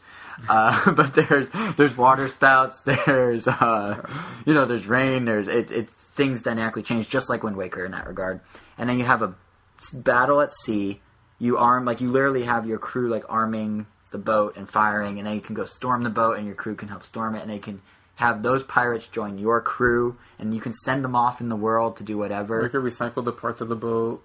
Exactly, yeah. Whatever you want. Yeah, and then the cool thing is if you send a crew off, you can have the crew do stuff and then check in on a secondary app on a smartphone, and like have your crew, like, update what your crew's doing from your phone, so when you come back to the game, they have more resources for you. Yeah, when or they send said them that, off from your phone. Yeah, or even that, and I was just like, that is so cool. Like, I mean, I hope the Wii U version includes that, because that's a cool Yeah, because that's like a minor thing that you wouldn't mind not doing from the console. And Ubisoft's doing that with all their games. Watch Dogs has a companion app. Like, honestly... their racing game has a companion app. Monster Hunter needs to do that, because there's like a farm and a sailing thing that's almost identical. Right. You send them off where you go like, oh, make me some honey. Like, that would be so convenient on an app. It's funny because Ubisoft has been saying that the Wii U kind of taught them how to do a second screen experience. With zombie, like 2 screens, and now they're kind of taking that and combining it with like mobile experiences, which is why we're seeing this wave of like, companion apps. But I actually think they're a really cool idea, and I really hope that they're not left out in the Wii U version. But anyway, back to the walkthrough demo he did. So, so you take over the ship, and at that point, you're free to do whatever. You can go back. Yeah, he decided to go on a treasure hunt. Well, like, he just thought, like, oh, there's a tiny little island right there, and you know what? Let's just go there. Oh, there's a dead guy there. Let's see what he has. Oh, he has a treasure map. Yep. So then of course, this is all planned exactly like that, but there's 70 different little islands, 70 islands on the map that are marked, and then there's about 70 more that are just like itty-bitty ones that might have a dead guy with a map. So it's really, that's where the exploration and the open-endedness comes in, is because at that point you could do whatever you want. He went to this island, had these ruins, he was like doing old, traditional Assassin's Creed like parkour up the side of like ruins. And killing some guards that were already there. Yeah. And then he found the place where the map took him, and it turned out to be a blueprint that he could use to upgrade his boat. Yeah. So it's like, as he put, it's a gameplay loop of exploration, leads to reward, leads to the ability to do more exploration. And the thing he was saying that I thought was actually kind of undermining the whole Assassin's Creed as open world now. You can go anywhere you want at any point you want. The catch is that sometimes the ships in the seas in the parts you're going to are too powerful for you, and they'll stop you. So they're artificial restrictions. So this whole open world thing may be a little... Or... Yeah. So there's still a linear path of sorts, but it's more freeform how you choose to do it. So you could grind, theoretically, for a long time and just be super mega powerful before you even start the game. Yeah. But yeah. So, I don't know. I mean, it looked really good on PS4. Like, it's super vibrant. Everything's very lush looking. It's hard to say how it looked on Wii U. I mean, it's obviously going to be scaled down. But I was pretty impressed with the PS4. I mean, obviously it wasn't like... it wasn't like a true... I still saw a lot of the regular Assassin's Creed standbys of the random glitches and the jaggy frame rate the best was they took out like a telescope to look around the ocean at one point, and he panned to the left, and there's just a blue box, no ocean, just a boat on a blue box. But you know, it's an alpha build or a beta build, so that's understandable. But it'll be interesting to see like what makes it. Since it comes out in November. Yeah, true. It'll be interesting to see what makes it to the Wii U version. Yep. And honestly, it looks like... I mean, this seems to be the true next Assassin's Creed. Like, 3 was... After the fact, people look back on it and it was like, oh, well, Assassin's Creed 3 was not that. You know, as glitchy in lots of cases, and it just wasn't as different as they tried to portray it. But this one seems... Assuming they're staying true to their word this time around, this might actually be the next level of Assassin's Creed that they're promising. Oh. It looks cool, though. It does look very cool. That's pretty much all the games we saw. I mean, that's not to say that's all the gaming stuff we saw, but those are the games. Because we also happened, I mean, just a quick run through. So Nintendo had a gaming lounge. Capcom had a crazy booth with like a Monster Hunter hangout area, an Ace Attorney area with a witness stand you could stand on. They had a DuckTales area. They had a DuckTales money bin. Nintendo had a Pikmin 3 booth within Comic-Con, which was separate from their gaming lounge at the hotel.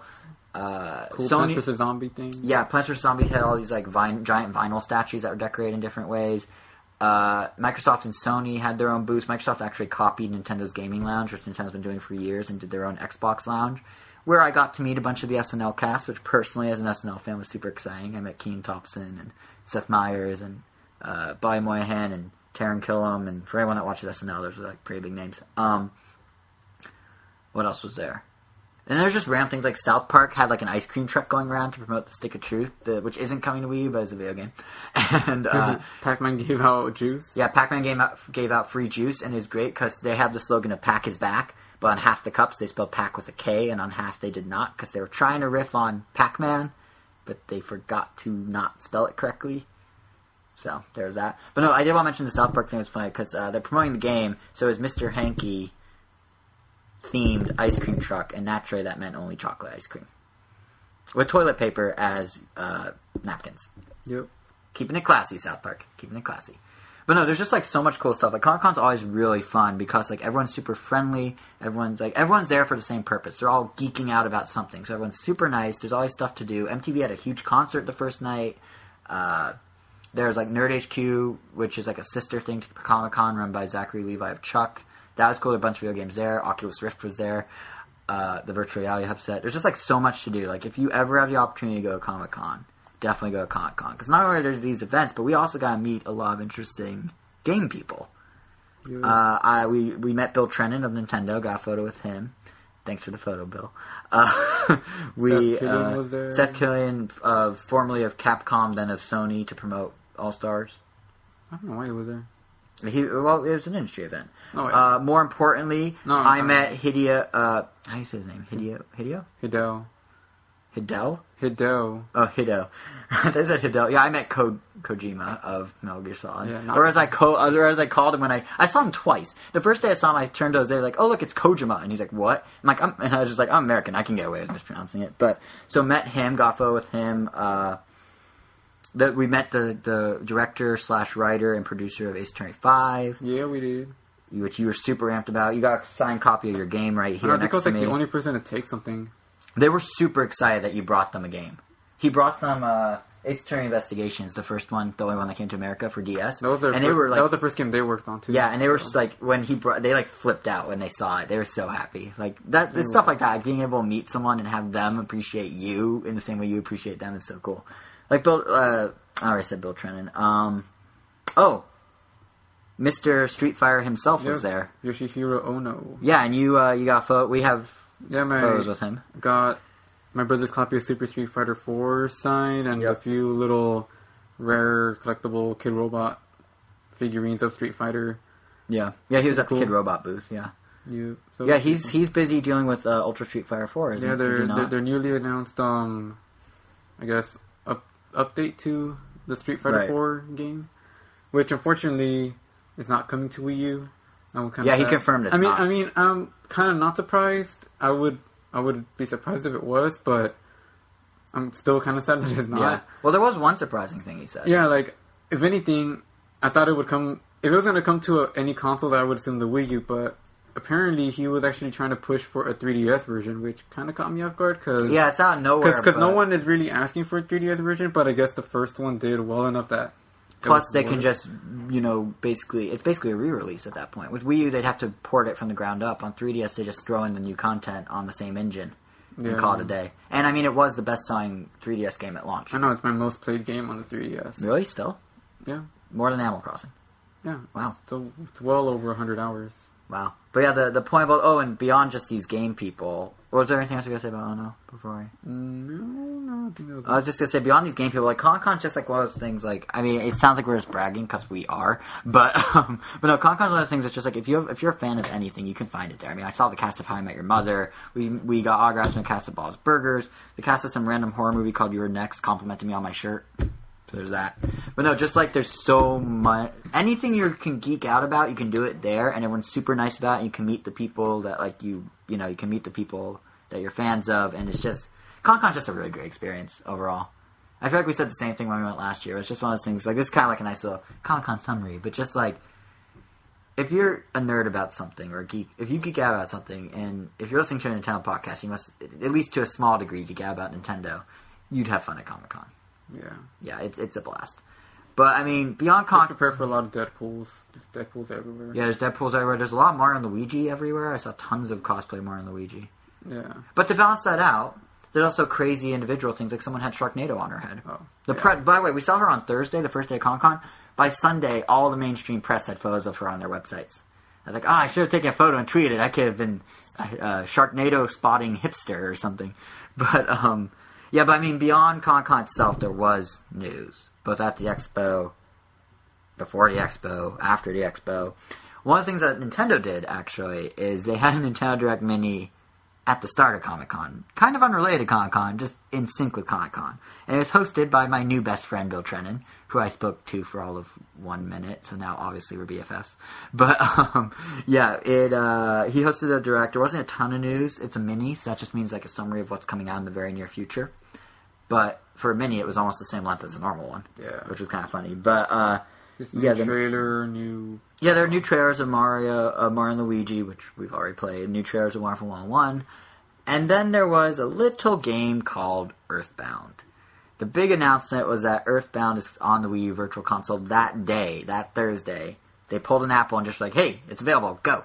So $10, which is more than a standard Super Nintendo game on Virtual Console. And honestly, I saw on Twitter some people were like, $10, what? Like, that's unfair. Most Super Nintendo games are like 8 or 7 or whatever. But considering the rarity of the game, the demand of the game, and the fact that Nintendo's actually making the player's guide, which used to be bundled with the game, they create a digital version that's gamepad optimized. They can grab from the Earthbound website. Which is really cool. It's super cool. It's like all touch. It's all touch. It's really nice. Considering that's free online, and it's a game that they can get away with charging a bit more. I see why they did it. Like, I have no complaints with $10. This is a game that people want for 15 years, 20 years. I know, and if they didn't already emulate it. Yeah. If they're weighing at this point, what's the extra couple bucks? I mean, and Nintendo was giving it quite $10 seems kind of fair, honestly. Yeah, honestly, when I saw the price, I was like, oh, that makes perfect sense. Like, and then I started seeing the tweets, and I'm like, oh, this game will probably keep me entertained for over 40 hours. Yeah, I mean, I'm super excited. And Nintendo had a pretty big like later that day, so they announced it at like 8 a.m. and Comic-Con opened at 9:30 and the Nintendo Gaming Lounge opened at 10. And Nintendo Gaming Lounge later that day already had like a whole Earthbound display. They had a big banner for Earthbound. They had a TV right between the two main doors that was running the trailer on loop. They were doing video testimonials all afternoon Thursday. Like they were really drumming up interest. Only thing they didn't have was a demo, probably because you really can't demo it very easily. Yeah. But I'm super excited that it's on Virtual Console now. We'll have full impressions next episode. But yeah, I can't wait to try it. I've heard so many good things. It's one of those games that's like... Keep hitting the table.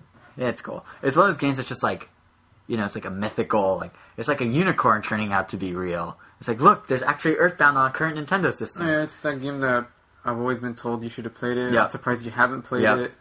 But just, no, I guess I just remember when I was on the Nintendo forums, Nintendo's official forums, Insider, back in the day, so many people had, like, avatars and signatures relating to Earthbound, and I just did it, like, the Starmen and whatnot. And I just, or Mr. Saturn. Or Mr. Saturn. And I'm just like, what is the significance of this? And, you know, people be like, how do you not know? So, now I'll know. It's kind of how, after finally finishing watching Arrested Development, and I'll get so many references all over the place. Yeah. You made a huge mistake. Taste the happy, taste the sad. For better or worse. Never nudes. I could keep going. Stop. But no, Arrested Development's amazing. But it's alright. Whatever. But no, I'm super psyched for Earthbound. The other big news they announced, it's not even that big, honestly. It's just the other new tidbit they announced, and that's one little thing on Pikmin 3 that's probably worth mentioning before the game comes out, and that is that it has online support. Not multiplayer, leaderboards. So how it's going to work is Nintendo confirmed. You mean you can't control like one Pikmin on someone else's game while they're playing? Oh my god! Like what? Like Watch Dogs, where you could control other people's cities.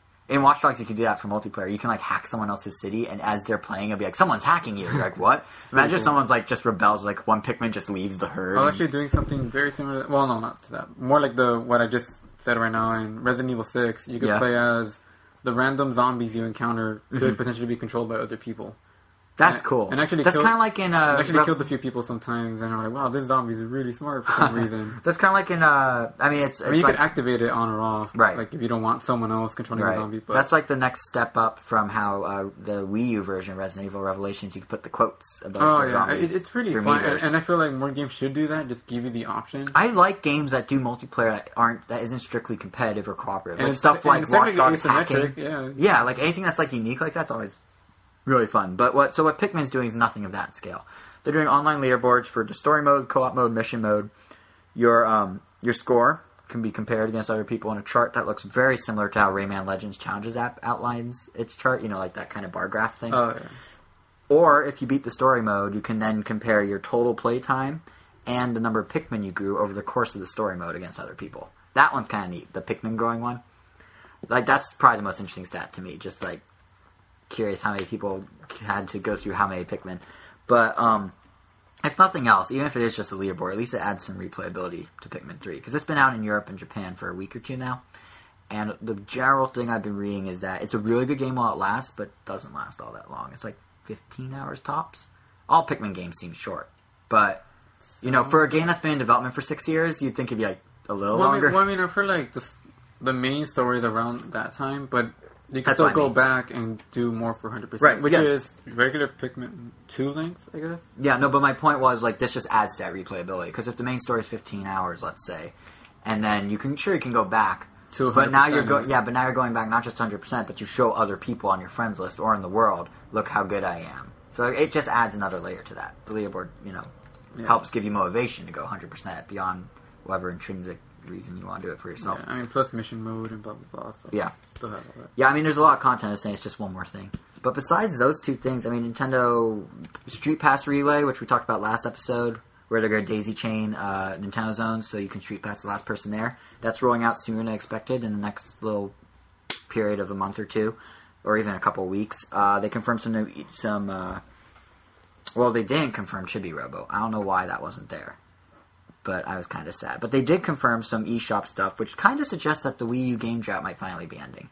So they confirmed Cloudberry Kingdom's coming out August 1st. That's the randomly generated level platformer that was originally a Wii U launch title, then got picked up by Ubisoft, who's now publishing it, and it's going to be coming out in just a few weeks, finally. Hey, the delay meant those cool cutscenes, and that's cool. Yeah, I think that's exactly what it meant, actually. Then on August 13th... When did the game look like that? Yeah, I know, right? The game looks like a Flash game, honestly. Yeah. Then on August 13th, we're getting DuckTales Remastered. So there'll be that. We're also getting... Are you getting that, by the way? I don't know. I never really played the original DuckTales, so I don't have the nostalgic urge. But I might. It depends on reviews. Are you? Probably not. Oh. The way you asked me is like, it sounded like you're going to judge me if I said no, and then you said no. Oh, no, I was just curious, because, like... Yeah, no, I remember you seem to have more interest in it just because it's DuckTales. Well, I like the show. Oh, yeah. So, but I never played the game. So, I mean, this is the same week as Mario & Luigi Dream Team. It's the week after Pikmin 3. So I'm not sure if I'll pick it up at first. Maybe I'll wait till a discount. It's weird. I feel like I would probably pick it up if it was more of a a remake, but not... If it was like Disney Castle of Illusion? No, if it was like Mega Man 9 and 10 kind of thing. Oh, right. As opposed to it being like... You don't like that? It looks like a cartoon and not retro? It just looks kind of weird. Yeah, I can see what you're saying. Like the 3D with the 2D. Yeah. It looks kind of weird. It looks like paper DuckTales. Paper Tales? Paper Ducks? Yeah. Paper Duck, the 1,000-Year Door. Paper Duck Sticker Star. Super Paper Duck. I'm done. Anyway, the other game that was confirmed for August in Nintendo Direct is Spin the Bottles, finally coming out. That's that quirky game where you don't need a TV. It's all on the gamepad, and you get very close to one another, with a Wiimote being the only thing that separates you and your future lover. Well, we know who we're not playing it with. Bill Trennan made a point of saying there's no kissing involved in that game. So for better or worse is what he said. He said it and he did this weird shifty eye thing where he said he's like, for better or worse. But anyway, outside Nintendo Direct, Capcom also confirmed that we're finally getting the Wii U versions of Dungeons and Dragons, Chronicles of Mysteria on the eShop sometime in August. Wow. It got, what? Did I mispronounce it? No, just... the delay? Like, here's what happened. I've been holding out so long for that game. It came out in June. I hope a lot of people... Actually, I've been reading a lot of concept. A lot of people are still holding out for that game. Like, I hope enough of them are to actually show that. Yeah. Well, like, wow, all these people waited. And they probably have PS3s too. Like, I could have bought in that game when it came out. Well, apparently what happened was the drop-in, drop-out multiplayer, where literally you can just hop into someone's online game, was not working right on Wii U. And they had to send it back. And like, Nintendo sent it back to Capcom. I mean, it's not That's apparently what happened. It just sucks in general. But yeah. I mean, I'd rather have a working game. Yeah. And on top of all that, like, those are just a few eShop games. But then in August, we're also getting the final week of August, we'll be seeing the US version of Pokemon Rumble U, which is now finally confirmed for North America. We previously discussed the Japanese version in the context of how Nintendo's now using NFC. They're making their own NFC-enabled toys that integrate with the Wii U. And, of course, that's going to be a big factor of it here in the US, too. So when Rumble U comes out in the States, GameStop is going to be selling 18 different Pokemon figurines for $3.99, $4 a pop. They're taking a page out of the Pokemon trading card game booster pack strategy.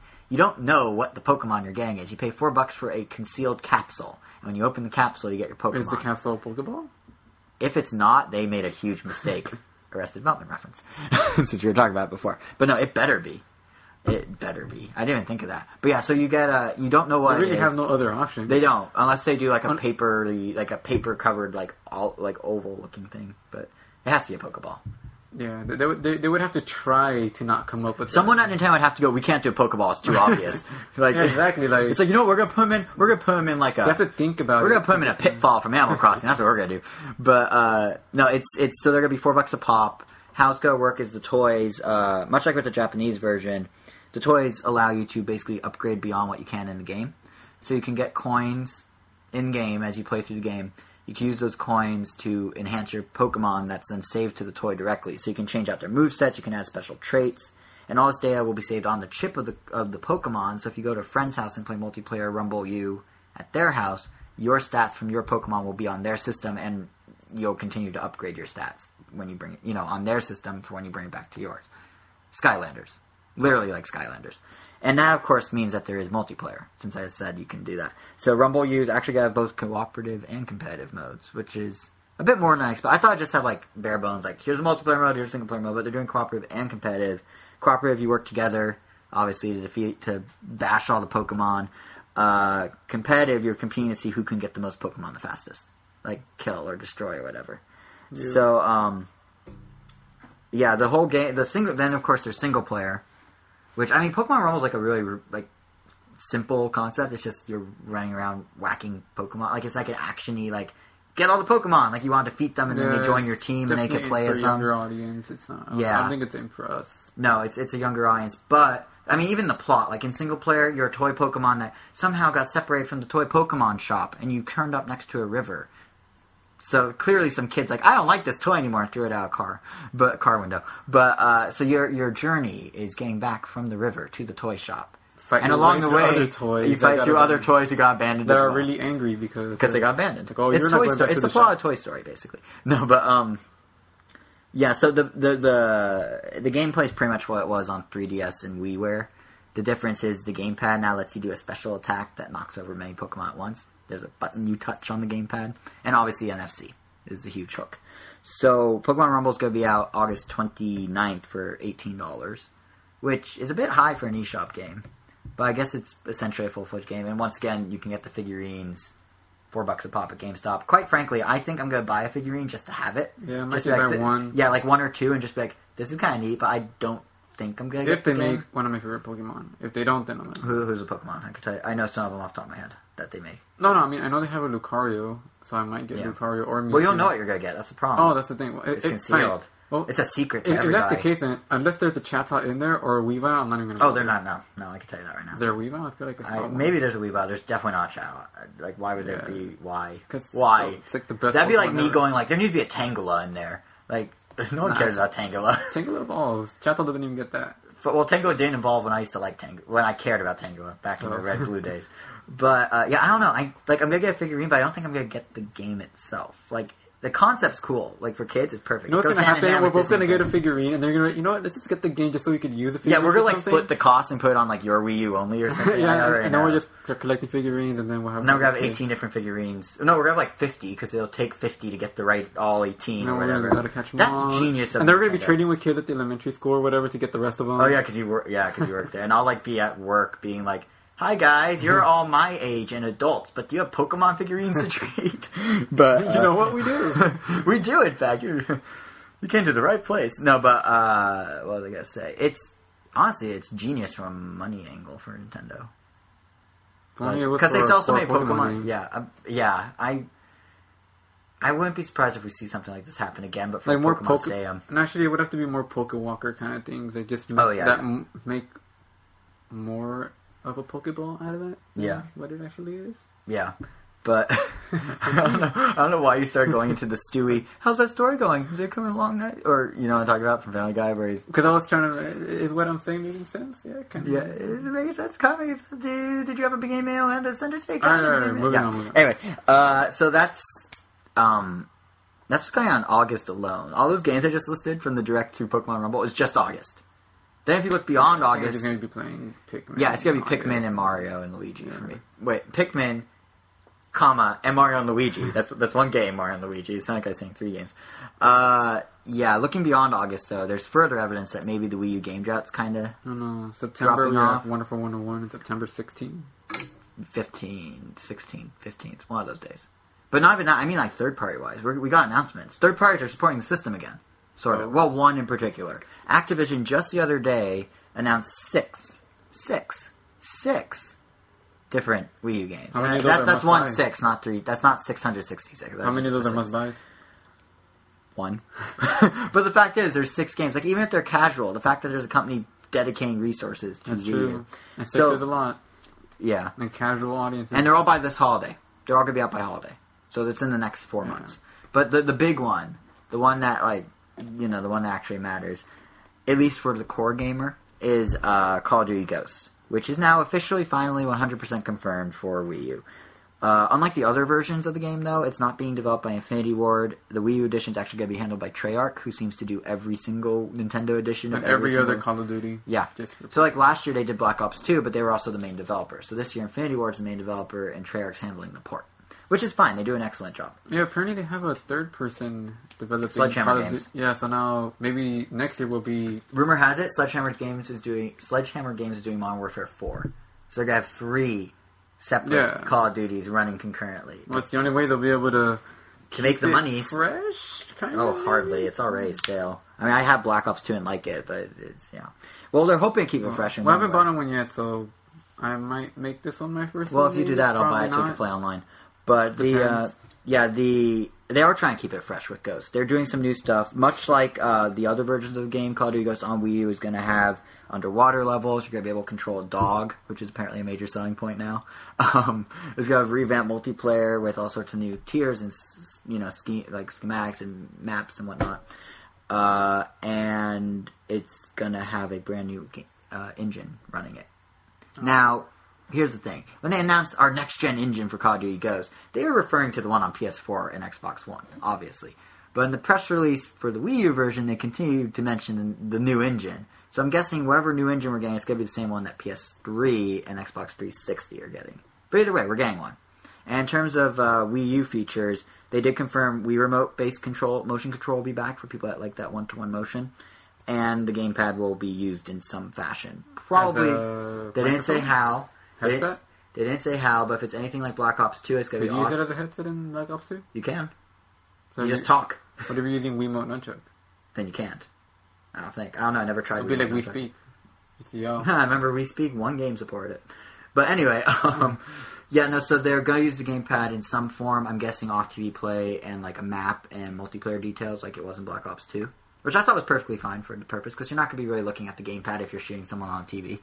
Like, it's fine to have that, like, just extra info when you need it. But whatever they do, I'm just very happy to see Ghost actually get confirmed for Wii U. Like, this is a major title. It's important that it's on the system. Yeah, it's like two for two so far. Yeah, but it's like when Madden didn't show up on Wii U this year. It's kind of like that's a major blow. Even though we're not going to buy Madden, lots of Nintendo gamers aren't going to buy Madden. The fact that you have a system that you can't play Madden on is kind of weird. So it's good that Ghost won't be going down the same path. But I am a little confused about why Activision had to hold out to announce this for so long. We talked when it got leaked at E3 that's probably coming to Wii U. We talked about how it's weird that Activision chooses to be secretive because it kind of runs counterintuitive, to their end goal of, we want to promote our game, so how we do it? By not talking about it. It doesn't make sense. But the thing I don't get even more is, okay, so they didn't talk about it. They waited 6 weeks, whatever.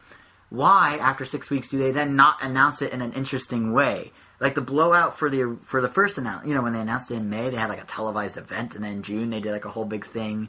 And now this time they put out a press release and a picture of the box, not a single screenshot, not a single video. What do they have against the Nintendo versions? They did this with Black Ops 2 as well. They announced it in September, and they had footage, but they had no screenshots for a while. And then with Modern Warfare 3 on Wii, they didn't release screenshots until 2 weeks before the game came out. And those screenshots were on the back of a box that someone scanned. They weren't even official. Like, what do they... I don't understand. Like, it looks on par. Black Ops 2 looks pretty much on par with the other versions. I don't get why... Like, why do they do this? It doesn't make sense. Purposely wanted to fail? I guess. I'm just hoping that they're a little more proactive with their post-release support. Because Black Ops 2 still doesn't have any DLC whatsoever on Wii U. Wow. So, which is crazy because Activision loves money.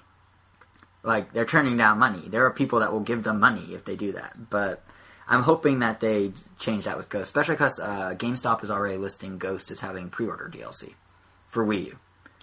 So, then again, GameStop also said Nuketown was going to be pre-order DLC for Black Ops 2 on Wii U, and that didn't happen. So, who knows? But, outside of Call of Duty, there were those 5 other games that Activision announced, and they're not quite as exciting. They're more casual-friendly fare. So there's a new game based on the Wipeout TV show, called Wipeout Create and Crash. There's a SpongeBob platformer. They got the license from THQ, and THQ went under. So now they're making SpongeBob SquarePants, Plankton's Robotic Revenge, and they're also reconfirmed previously announced titles like Angry Birds Trilogy, Skylanders Swap Force, both coming in October. Trilogy's out next month. Skyforce is in October. Oh yeah, and one game that was announced at Comic-Con that's probably worth mentioning, and that is Angry Birds Star Wars. It's going to Wii U. Angry Birds you just mentioned. Different Angry Birds. Wii U, Wii, and 3DS are all getting Angry Birds Star Wars, which is not Trilogy. It's literally just the 200 levels of Star Wars, the Star Wars edition, plus an additional 20 bonus levels, revamped HD graphics on Wii U, and first in the franchise, multiplayer. Angry Birds has multiplayer now. So there's actually 2 types of multiplayer. There's 2-player co-op where you're taking turns and you're trying to knock down the same tower. And there's competitive multiplayer where you're going to see who can get the highest score. And just like in Trilogy, which hits Wii U next month, Star Wars, the console version and handheld version of Star Wars, will have online leaderboards. Which is kind of neat.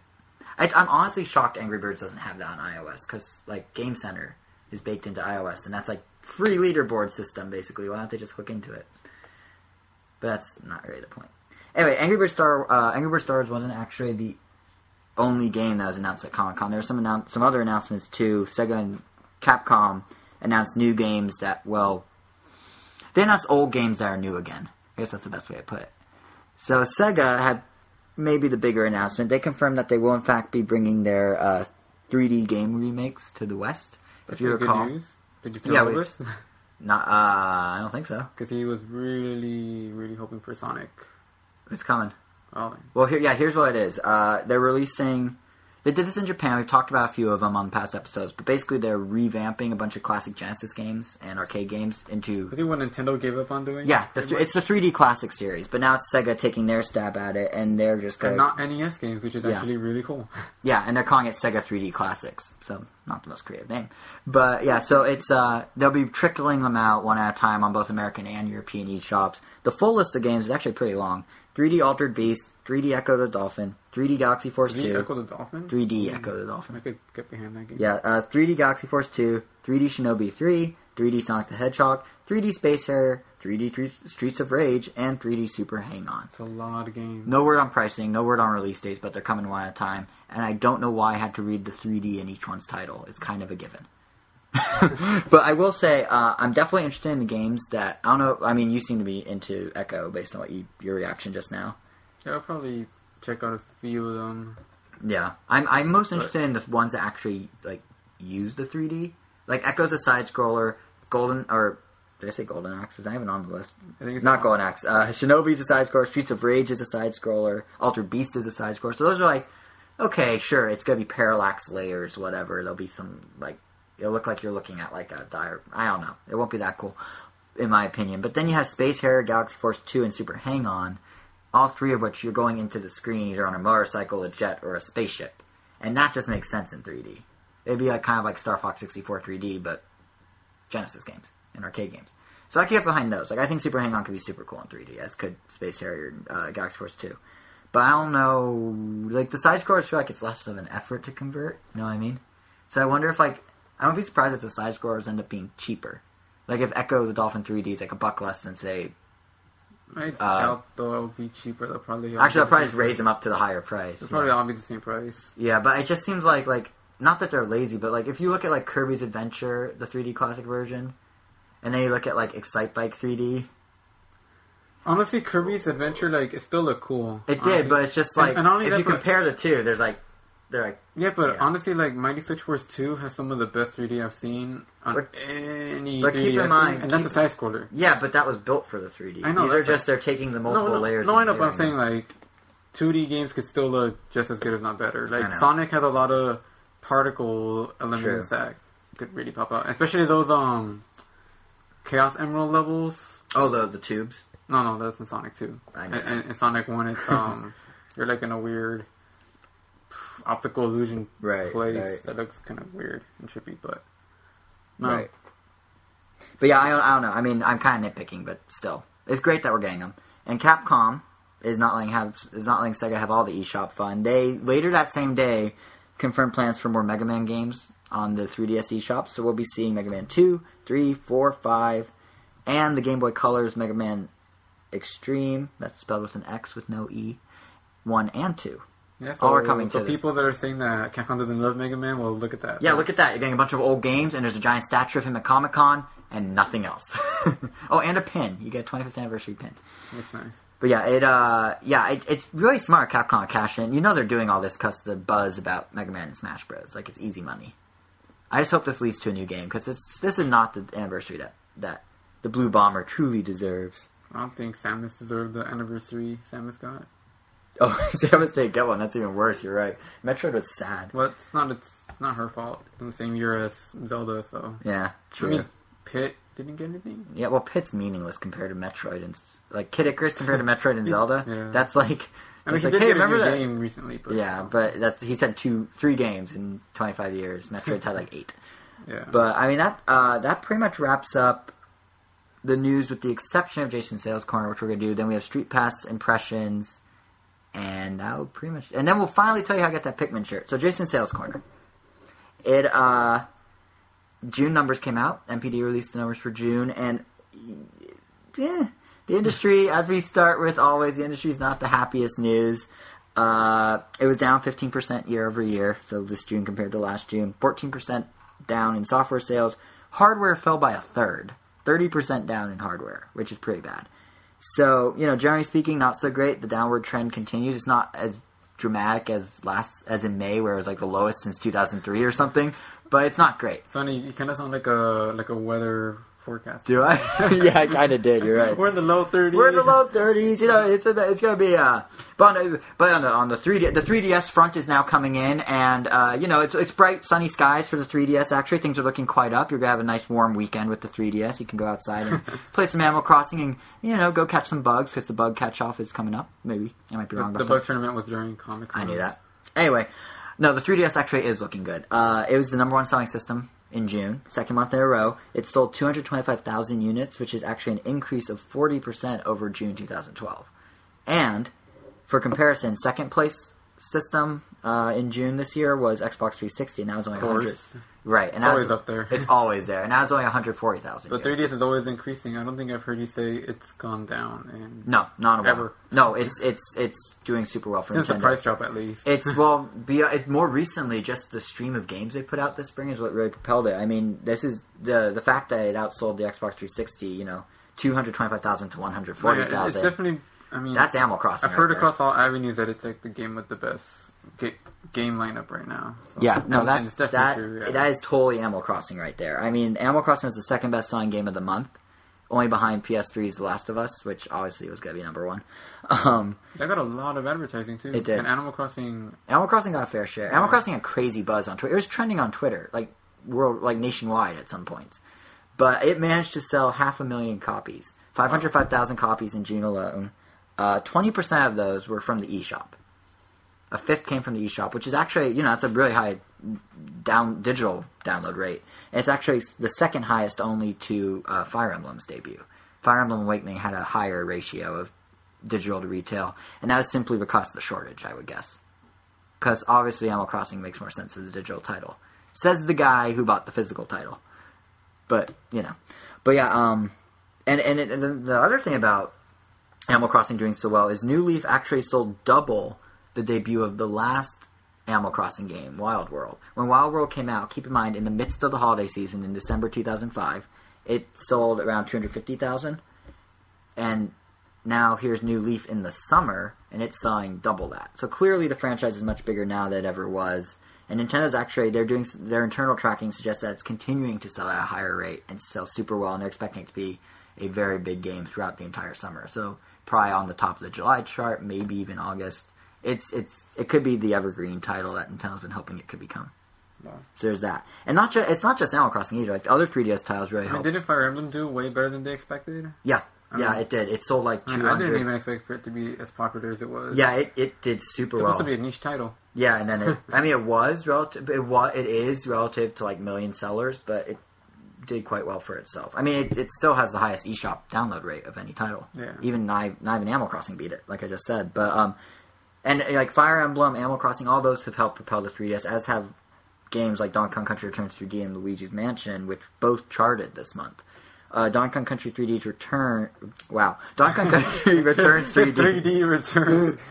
His 3D is back in action. He is fully polygonal. No, his Donkey Kong came in number 7th was the 7th on the chart this month, and it had combined retail eShop sales total in June of 108,000 copies, which is respectable. What's interesting is that's a mix of retail and eShop. And the reason I point that out is because Luigi's Mansion came in number 10 on the chart this month. NPD only tracks physical copies, not eShop. So it came in number 10, but in the month of June, it sold 115,000 copies. So yeah, it actually sold more than Donkey Kong during the month, but more of those copies were digital than Donkey Kong's, which is why it's lower on the chart, but higher in the raw number. Does that make sense? Yeah. Like they switched places because of the eShop, basically. So basically, tracking is not as accurate as it used to be. Well, NPD if you're only looking at one side. NPD is rolling out digital tracking later this year, which obviously we'll cover. But yeah, right now, the only way you can get like the eShop number, the only way you can get digital numbers is if the companies release them, and they only do when it's positive. So like Nintendo will put out one number which will suggest Luigi's Mansion is selling better than Donkey Kong, yet Donkey Kong's on the chart higher than Luigi's Mansion, and it just gets confusing. But either way, they're doing well. They're both doing well. Luigi's Mansion is already at 750,000 copies sold since it came out. And for Luigi's Mansion, which isn't the biggest franchise ever, 750,000 in 2 months is not bad at all. It came out 2 months ago? Came out very end of March. So it was on the March chart for a day. It's been out forever. Yeah, there's so many games on 3DS that they just like feel like, they're just so rapid honestly, fire. Honestly, it feels like I played it last year. Like I feel like I haven't played it in forever. Yeah.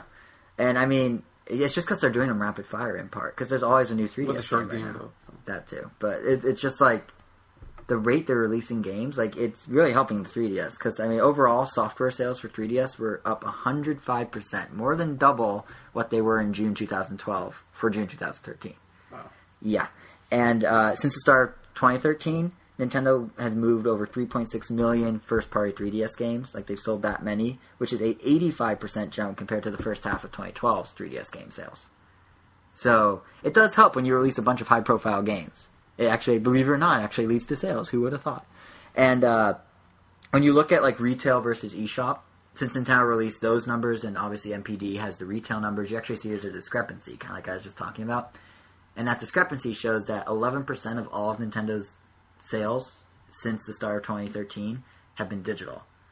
And that's actually, having over a tenth of your customers downloading your games instead of buying them when you're a platform with cartridges is actually a pretty impressive penetration rate. Like that's... Obviously, like, systems that are built for download, like iPhone, where it's only that, obviously that's pathetic. It's a good sign that the transition's happening and it's working. And I mean, and Nintendo's doing a lot more promotions now. I mean, we had the Shin Megami Tensei 4, Fire Emblem, buy them both, get $30 credit. If you spend $30, you get $10. You get $5 if you spend. If you put down $50 into your eShop account, you get $5. If you put $100, you get $10. Free money. What they're doing is they're having you put the money in advance for the games you're going to download because they can make interest off it now, and they just reward you with a little cash or a little extra credit as a thank you. Yeah, it's actually it's like a pre-order system of sorts, except you don't have to pick the game. But digital copy's going to run out. Yeah, and I mean, beyond just the eShop, those things are clearly based on the numbers I just rattled off. Things are looking up, like things are looking good for 3DS. In fact. This is kind of the plan that Satoru Iwata, Nintendo's global president, first told investors when he was saying how, 3DS is struggling in the West, but we're going to turn it around. He said they're going to do it by having a steady slate of games come out rapid fire. It'll be Fire Emblem, Luigi's Mansion, Animal Crossing, Donkey Kong, all those games just back to back to back. And he kind of delivered. It did exactly what he said it would do. And it's not just here in the States, it's in Europe too, where he made the same promise. In the UK, for example, the 3DS actually... is now outselling the PS3 and the Xbox 360 on a week-by-week basis. Whoa. And it's the only system in the UK to have seen year-over-year game sales go up. PS3 and 360 sales are weaker than a year ago. 3DS, they're higher. And currently, 8 of the top 40 games on the UK chart are 3DS. So almost a quarter of all the games being sold are for 3DS. So it's clearly what Iwata planned worked exactly as he planned, and I guess... investors are happy with it because Nintendo stock's at 2-year high. So it's working exactly how he said it worked, and it's paying off exactly how you would think it would pay off. 3DS is turning around. I bet he's just like grinning to himself. Totally. Well, no, because here's the thing: 3DS is doing super well, but can they do the same for Wii U? Because Iwata basically said, here's what we're going to do for 3DS. His grin just turned into a kind of a frown. Yeah, just now. Like, as I said it, his he's all like, I'm doing good. Oh, that's right, the Wii U. Yeah, it's funny because, like, the 3DS was in the same boat the Wii U's currently in, and then Nintendo basically said, here's what we're going to do, and they outlined it, and they executed, and it paid off. So now the question is, can their strategy of software drives hardware, which they're kicking off with Pikmin in a couple weeks, will that replicate? That will play out the exact same way? I mean, obviously Nintendo hopes so. But, there's, we're just kind of in a holding pattern until then. We don't really know. What we do know is that Nintendo still isn't releasing official Wii U sales numbers because they're probably abysmal. Leaks suggest that, once again, sold between 30 and 35,000 units in the month of June, which is about what it sold the previous month, but unfortunately means that the gap in its total sales between it and the GameCube at this point in its life is growing. GameCube being the... you have a problem when the GameCube, Nintendo's weakest console, is now outpacing your sales even more than it was a month or two ago, Like that's not good news. So this is gonna make the turnaround for the Wii U even harder because people will be like, well, GameCube was even doing better at this point. So it also doesn't help that the Wii's current software sales are super low, especially in the UK. We don't have US numbers, but in the UK, since the start of the year, since January 2013, they've only sold 179,000 units of Wii U software in the UK across all games for the Wii U. Just to remind you, Donkey Kong, a port of a Wii game, here in the US for 3DS, sold only about, 60,000 less than that in 1 month. And the Wii U took 6 months to sell that much. Like, that's not that good. Just to give you some comparison points. It's a shame though, they're running out of that time that we can say, oh, it's still only 6 months old, kind of thing. Well, luckily Pikmin's out in Europe already, but I don't think that's a system seller. I don't think they're going to have a real system seller till Zelda in October. Pikmin will boost it a little, but it's a niche title. Wonderful 101 is not a system seller. Unless they somehow unless they kind of stumble into a random surprise hit. But that's more of a niche title as well, I feel like. Yeah. So a few episodes ago, I remember you mentioned there was a point of no return, or there was a month or something, if they're not turned around or something. I think I said a year. So basically by November? Yeah. If things aren't looking a little up, then they're done. Yeah. I mean, it's all, you can never say that for sure. But we're already, something could always happen. Yeah, and we're already kind of at a point of return. If the GameCube, the GameCube's outpacing so much. GameCube's outpacing it so much already. Like the gap between GameCube sales at this point in its life and Wii U's is growing much, much bigger than it was. And it's just and then when you look at those the UK software sales I was just saying, those are really low. That 179,000 units in 6 months. Now here's some comparisons, just to give you an idea of how low that is. The Vita is sold. Wait, sorry, hold on. Yeah, the Vita sold 20,000 more than that, and the Vita is basically a dead system. The could get a new lease on life when the PS4 comes out. That's true, but for the time being, yeah. The 3DS managed to sell 400,000 more games than what the Wii U sold. The Xbox 360 sold, 4 million more games, and the PS3 sold 3 million more games than what the Wii U sold. Granted, they have much bigger libraries, there's lots of stuff discounted, I understand that completely. But when you have a system that does have a library of 40 or 50 games, you would think the gap would not be 179,000 to 4 million. That's nuts. And then even individual third parties aren't too pleased with Wii U game sales. Ubisoft put out a financial report that had to list the breakdown of which systems are selling, which systems their game sales are occurring on. And it looked roughly, PS3 at 23% of all game sales are PS3 copies. All of Ubisoft's game sales, another 23% are for Xbox 360. And then you got the Wii U with 3% of Ubisoft's total game sales are for Wii U. That's only 1% more than the PlayStation Vita. So, interestingly, it's also 2% more than the 3DS, but Ubisoft doesn't release anything on 3DS anymore, so that's not a surprise. So, in summary of all this Jason Sales Corner stuff, it kind of goes like this. 3DS is firing on all cylinders now, and it's going exactly as I wanted planned, and the Wii U continues to be a waiting game. That's it. Software sales are obviously... The plan hasn't even started yet, huh? What? The ball hasn't really... It won't roll until Pikmin in a couple weeks. Yeah. So. Originally, they were saying Game & Wario would be the ball, but then they kind of gave up on that. Remember when they were like, Game & Wario in the spring will be the star of our renaissance, so to speak? It'd be Game & Wario, then Wii Fit, then Pikmin. Well, Wii Fit disappeared. Game & Wario, they just kind of quietly released without much fanfare. And now Pikmin's the real beginning. Because, with Pikmin, it's a game a month, plus all the eShop stuff we listed earlier, so that's pretty good. Pretty good rate. But, it'll be interesting to see what happens. I don't think Pikmin's going to be a system seller. I think it might get an uptick of some sort, but it's not going to be suddenly... It's not going to be like the Wii U's going to go from 30,000 one month to 500,000 the next. Yeah, only Smash Brothers and Mario Kart can really do that. But naturally, as the Wii U does turn around, we'll obviously have the numbers and report them to all you guys listening and give our analysis as we always do. And that pretty much wraps it up for news. We just have Street Pass impressions. So, thanks for sticking with us at the 2-hour mark. Comic-Con does that. We are at the 2-hour mark, are we not? Yep. So we'll keep these Street Pass impressions, I guess, kind of short. Well, the games are pretty short. So there's 4 different games you can get. You can get them individually for $5 a pop, or all 4 for $15. A savings of $5. And there's a wonderful sales bunny who helps you. purchase your games. Yeah, I raved about him last episode. Using his golden Dell XPS Windows 8 tablet. Yeah, what was with that? He had like a crazy like tablet. Why did he have a tablet? Because he... Why is Nintendo promoting tablets? Like, I don't understand. But no, the Sales Bunny is definitely a contender for a new Smash Bros. Character. And actually just a replacement for Mario. He should just be the new mascot on Nintendo. Yeah, I said it. I'm going to get flamed so hard for that. But hey, maybe we need time for change. Yeah, it's time for change. Mario can hang up the overalls. The bunny can put on the overalls. We need one of those hope posters for the bunny. Oh my god. Yes, we do. I forgot the name of the artist. Shepard Smith. Shepard Smith? No, Shepard Smith is a Fox News correspondent. Shepard Fairey. Shepard Fairey, I think it is. Shepard Fairey. Shepard Smith is a Fox News correspondent who, fun fact, once stuck his tongue out at me. When I was a child. Interpret that how you will. It was all in good fun. It wasn't creepy, I swear. But anyway, so Street Pass DLC, first, generally speaking, do you want to go first, or should I just run through my thoughts?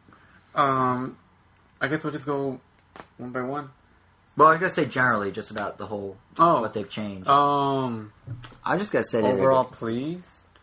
Yeah, I think they did an excellent. Well, I had a couple. It's a little too general for me to like really. Yeah, okay, then I'll do this, and then we can go game by game. I was just gonna say that overall, I think first of all, they're more fleshed out. The games as a whole, all four of them, are more fleshed out than anything that's been on Street Pass before. Namely, Find Me and the plot and the puzzles. But they're free, so yeah, those are free. These are actual games. It's funny that like you could tell they're more complicated because each game has a sidekick character that actually explains how it works and is there to like mentor you through it every single time. Like that's how you know the game's more complicated. When there's a guy that has to come out and go, "Well, here's how it works, buddy," and walk you through it. But and plus, it takes like Find Me you can do in like 3 minutes. These 4 games combined, it's on average you're looking at like 15-20 minutes of playtime. Yeah. Which is fine if you're street passing every so often. And it could be more or less depending on what you're actually trying to do, because there are little strategies in each game depending on whether you want to... Like, let's take... Well, I guess we could just start with Warrior's Way. Yeah. Like, that one is like an army building game, and every time you street pass, if your army is bigger than the person you street passed, and your army is made up of how many people you have in your plaza. So if you have a 3,000 population... Which, by the way, is a super clever use of plaza population. I know, man. Because it tracks everyone you street pass in their plaza size as well. So they'll join your army. So, like, my army started with 3,000 people. And then I street passed someone with, like, 2,000. So their 2,000 got added to my army. But then I street passed someone with 70,000. So I could either challenge them to a battle, and if I win, I get to take their people. But I'll most likely lose, so you could just greet peacefully and they'll just leave. Yeah. So you could potentially get no one. Yeah. And then after you're done recruiting people, if you feel confident enough to go take on the 19 countries that you take on one by one to take over the world or whatever, then you could go and do it. Otherwise, you could just keep stocking your army. Yeah. I do like how the game is so nonchalant about taking over the world. It's really like, let's go conquer the world, shall we? Yeah, all right, they guys. literally say, like, it's like, hey, what do you want to do today? Conquer the world. It's like Pinky and the Brain. Yeah. It's Pinky and the Brain made a video game. But no, I was going to say, going back to, it takes longer. Like, that's a prime example. It could take 2 minutes or like 20 minutes, but... And like MiiForce, which is a side-scrolling shooter, there's a whole level you play. Like it's definitely when we were at Comic-Con, like the goal of sharing these impressions now was gonna be like, oh, after Comic-Con we played so much. But quite frankly, it took so long that I was just like, I'm just gonna do this later. Like I think I only did played it on shuttle rides. Exactly. It's like it's not. They're really fun. And they're a great addition to Street Pass, but they're not good for big events. They're not something you can just do while you're in line. It's not only the puzzle. Yeah, the puzzle is like perfect for. And even Find Me a little, because you could just hold down the button and it kind of runs itself. You just have to hit A a few times. Unless you have to do like a color thing. Yeah, and I make it sound like it's a negative. It's not necessarily a negative. It's just different. It just gives you more stuff to do when you get home and you're like, you just want to. Yeah, but it makes it harder to like if you're street passing 1,000 people like we did at Comic-Con. Literally, it's a lot harder. But it's definitely they're definitely fun, and I really like how they all are very closely tied together. They all share the not achievements, accomplishments system that was introduced in the last Street Pass update like a year ago. So each game, if you do certain things, if you get an army of a certain size in Warrior's Way, for example, you'll get a ticket, and the ticket you can now buy hats and clothes with, which is another new thing in the update. I mean, they've had hats, but now it's like a rotating catalog. Each day there's different hats, and there's now full body clothing, like Donkey Kong like suits. first I'm like, wait, I already have a Donkey Kong hat, but then I noticed it was Donkey Kong costume. It was a Donkey Kong suit and tie. Yeah. But, and the other thing I was going to say is and they change every day, so... Yeah, you have 4 a day, and they rotate, and it's in your best interest to check, because who knows, you may miss a skinned Isabelle from Animal Crossing. Yeah. which is kind of creepy if you think about it. It's literally half her head on your head. I don't know. Like I got half of the. Her head is hollow. The monkey they took from her Rhythm brain Heaven, out of her so- head.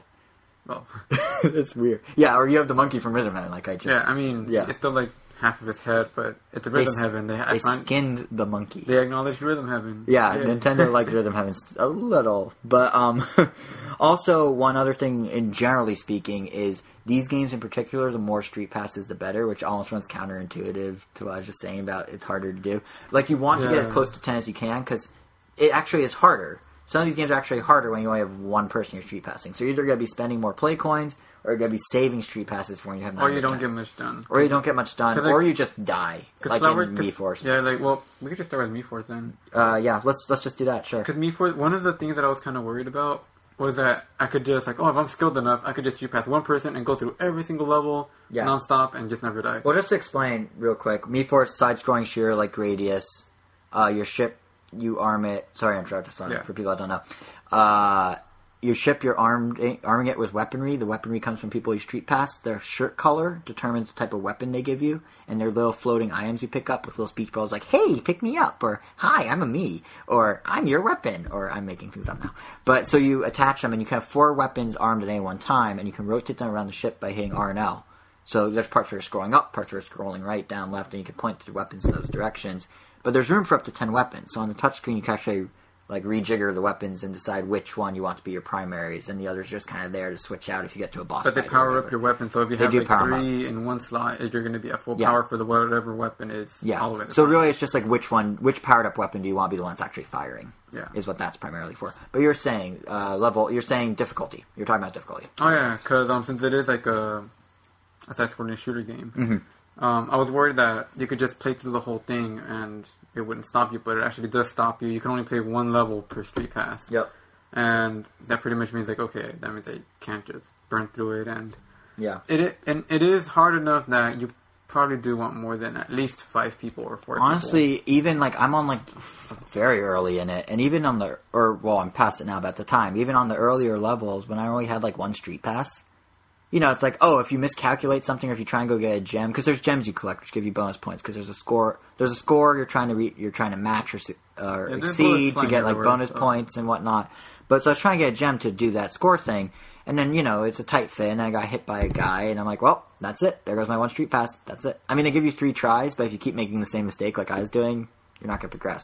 So it definitely helps to have more weapons or more Miis, because that means more weapons, which means if your guy gets hit, you still have 4 other weapons to use. Because that's the thing that I probably should have mentioned. The Miis double as lives.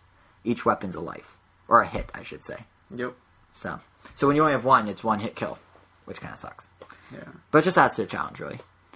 But yeah, Mii Force, I feel like graphically, Mii Force is like the most rudimentary. It looks like it looks nice, but it's very like, the backgrounds are just like gradients. Like just like fading colors. Like it's very simple. Yeah. It gets the job done, but it definitely looks like the simplest of the bunch. I've used the word simple a lot this episode. I agree. Yeah, but so that's Mii Force. Flower Town? That one, it's not. I would just say it's the least exciting one, but it still is pretty deep. I feel like in its own way. I feel like Flower Town is the closest of the 4 new games. Flower Town is the closest to a like 2.0 of the puzzle panel swapping. Yeah. Because like how Flower Town Because works, it's like collect all the flowers, Exactly. cross-pollination, and yeah, how Flower Town that works fun stuff. is Wendell. His name's Wendell, right? Yeah. Mendel with an M. Oh. He talks way too much, by the way. Mr. Mendel, as he goes by, walks you through all this. But essentially, like Jose said, you're trying to build a flower collection. So you do that through cross-pollination with other players and watering plants. So how it works is you have a flower, you're growing it. When you street pass someone, they show up and they water your plant, and then the wind blows conveniently at the right moment, and your plants swap pollen, and they can cross-pollinate, and that leads to new breeds. And ultimately, you want to fill up your flower book, which is like all these photos, or flower journal, or whatever they call it. And you can also set up your own garden and have all your flowers on display and take a photo and whatnot. But the fact that like the Mii shows up and they do an action that gives you something, and then they leave, and that's the extent of it, is just like identical to the puzzles to me. Like the cross-pollination I view as basically being like getting a puzzle piece yeah, for the flower. It's like a puzzle piece in the bigger flower puzzle. Yeah. Yeah. I mean, that one you could probably also do in line, just like the puzzle, just because it's just, you could kind of fast forward Yep, through the whole thing definitely. and just But there are some cool twists on it beyond just like cross-pollination, because how it works is so you get the flower, you cross-pollinate, you finish growing your flower, then you can plant a new seed from the cross-pollination, get a new flower, rinse and repeat. But there's a couple things that are kind of cool about it. One is the graphics are really good. They look super realistic. Like, the flowers look good, the shop looks good. Like, the little garden that you meet the street passes in, like, there's, like, lots of plants with, like, individual leaves on them. And so it looks really good. Like, I was kind of blown away by it. And the second thing is there's also this, like, weird, like, faux, like, pseudo-social aspect. Where, like, everyone you street pass, until you close the app in that street pass session, will be in your garden, and you can talk to them, and they show you what flower they're growing, and they have some little one-liner. I haven't found a way to edit my one-liner. I guess it's generated by the game. You know, like when you talk to them, and it's like, oh, I aggressively grow flowers, whatever that means. And it's like, okay, you do that. Or like, I like to eat the flower when I grow it, or whatever. But yeah, so they'll show you their flower, and it's a cool way to like see what's in the game, because I'm guessing there's thousands of flower combinations. There's probably lots. Yeah, but it's like super like fake social, because it's like you go up to them like, hi, and then when you like are done talking, like, see you later. It's like, I've never seen you again. You're from Alabama. I don't go to Alabama, but yeah, it's just it's a nice little extra that it's kind of like a second layer to it. Yeah, it caught me by surprise. I my least favorite, but that's not saying I appreciate like I appreciate the simplicity. Like I like the puzzle swap a lot, just like the concept of it. So I do appreciate. This is just a spin on that. Like, I appreciate the simplicity, and I like how it's something you can do when you're in line, like at Comic-Con. But, yeah, if you're paying $5, it seems like you'd want something a little more gamey. This is a flower simulation. This is kind of why I went with the bundle, because I'm like, oh, I'm getting this one for free. Yeah, I went with the bundle because I knew I wanted them all in one. Yeah, because I'm like, I'm going to pay $15 regardless. Yeah. I'm super happy. Get this one for free. I'm super happy. Like, I have all four and I enjoy all four. I don't know if I don't want that empty space. Yeah, if you're so OCD about that. If Flower Town was like a standalone thing by itself, I don't know if I would have purchased it. But as part of a set, I'm very happy I did. Like, it's a cool little. It's very different from the others. Like, it's way more relaxing. Oh, yeah, it's good to have, but not. It's like the Animal Crossing of the set. Yeah. Like, if the other three are like normal Nintendo games, this is the Animal Crossing. Yep. I think that's a good analogy. We already talked a little bit about Warrior's Way, but we didn't really talk about how the battles play out. Rock, paper, scissors. It's literally rock, paper, scissors. They don't even try and like mask it. They're just like, this represents rock, and this represents and it has scissors. a little rock symbol and yeah. scissors symbol. But it's really cool because like Jose was saying earlier, you're battling armies of different sizes, so it's not just a matter of rock beats paper, paper beats scissor. Wait, no, rock beat... I said that backwards. Paper beats rock, rock beats scissor, etc. It's more...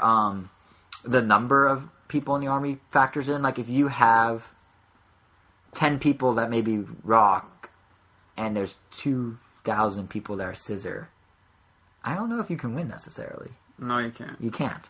So, it is a lot of, like, there's that strategy. But if you have, like, way more people, yeah, so it works both ways. So, even if you do have the disadvantage, you probably could win just because of your sheer numbers. Yeah. But if your numbers aren't that much different, you could still play your rock, paper, scissors to your advantage. But you don't know what your opponent's going to pick. That's so you have thing. to, like, okay, I'm going to put all my resources into this one and just send this one out first and hope that they send out their worst one last. Yeah, how it works is they'll show you they'll show you that they have 3 pools of people. And they'll show you that they have, like, they'll give rough numbers of how big each pool of people are, each pool of, like, soldiers is. And then they'll give you the 3 icons of rock, paper, scissors, but they don't tell you which number goes to which icon. So you have to then divvy up your soldiers between the 3 icons and kind of predict what the other person will do in terms of the numbers and hope it works out. And that's really where the strategy comes in. Because you can, sometimes figure it out, sometimes not. My strategy for now is usually just divide up my army into 2 and just put both of them, one in one and one in the other, and just leave the other one as 0 or 1. Yeah, that's and just send the other 2 and just hope that they win. Yeah, that's the big thing, is to make sure people don't just like go, I'm just gonna rock it, like totally everyone's gonna be rock. You have to have, you can only use each one once, and it has to have at least one person in it. Yeah. You can't skip one, you can't do one double, you have to use rock, paper, scissors every time and hope that the numbers match up. So this is really a game of chance. In a way, compared to strategized chance. It's strategized chance. It's like Pokemon. I mean, it's nice because game. It's nice because each of the Street Pass games are a different type of game. Like the Flower one's collecting, Find Me's action, Warrior's Way is chance, and the final one, which is Monster Manor, is kind of adventuring. Like, it's cool how they like each one's like its own genre. Like there's no overlap really. So the final one. I mean, was there anything else about Warriors Way worth mentioning? I think we covered most of it. Well, I mean, Warriors Way. You could pick whether you want a medieval castle or fantasy castle or a space castle. Oh, I'm totally Space Castle. Yeah. Are you Space Castle? Yeah. I was thinking medieval, and I'm like, no, I'm from the future, not the past. I don't know what that means. It sounded good. Anyway, Monster Manor is the final one of the group, and this is the best one. It's definitely the most like gamey of them. It's the meaty. I mean gamey, not just in like video gamey, but also gamey like meaty. It's a double word there. It's it's how it works is it's kind of like the closest. It's if Flower Town. I just said it's like 7 times without finishing a sentence. If Flower Town is puzzle swap, Monster Manor is Find Me. Like it's like a fleshed out version of Find Me. So how it works is you go into a mansion.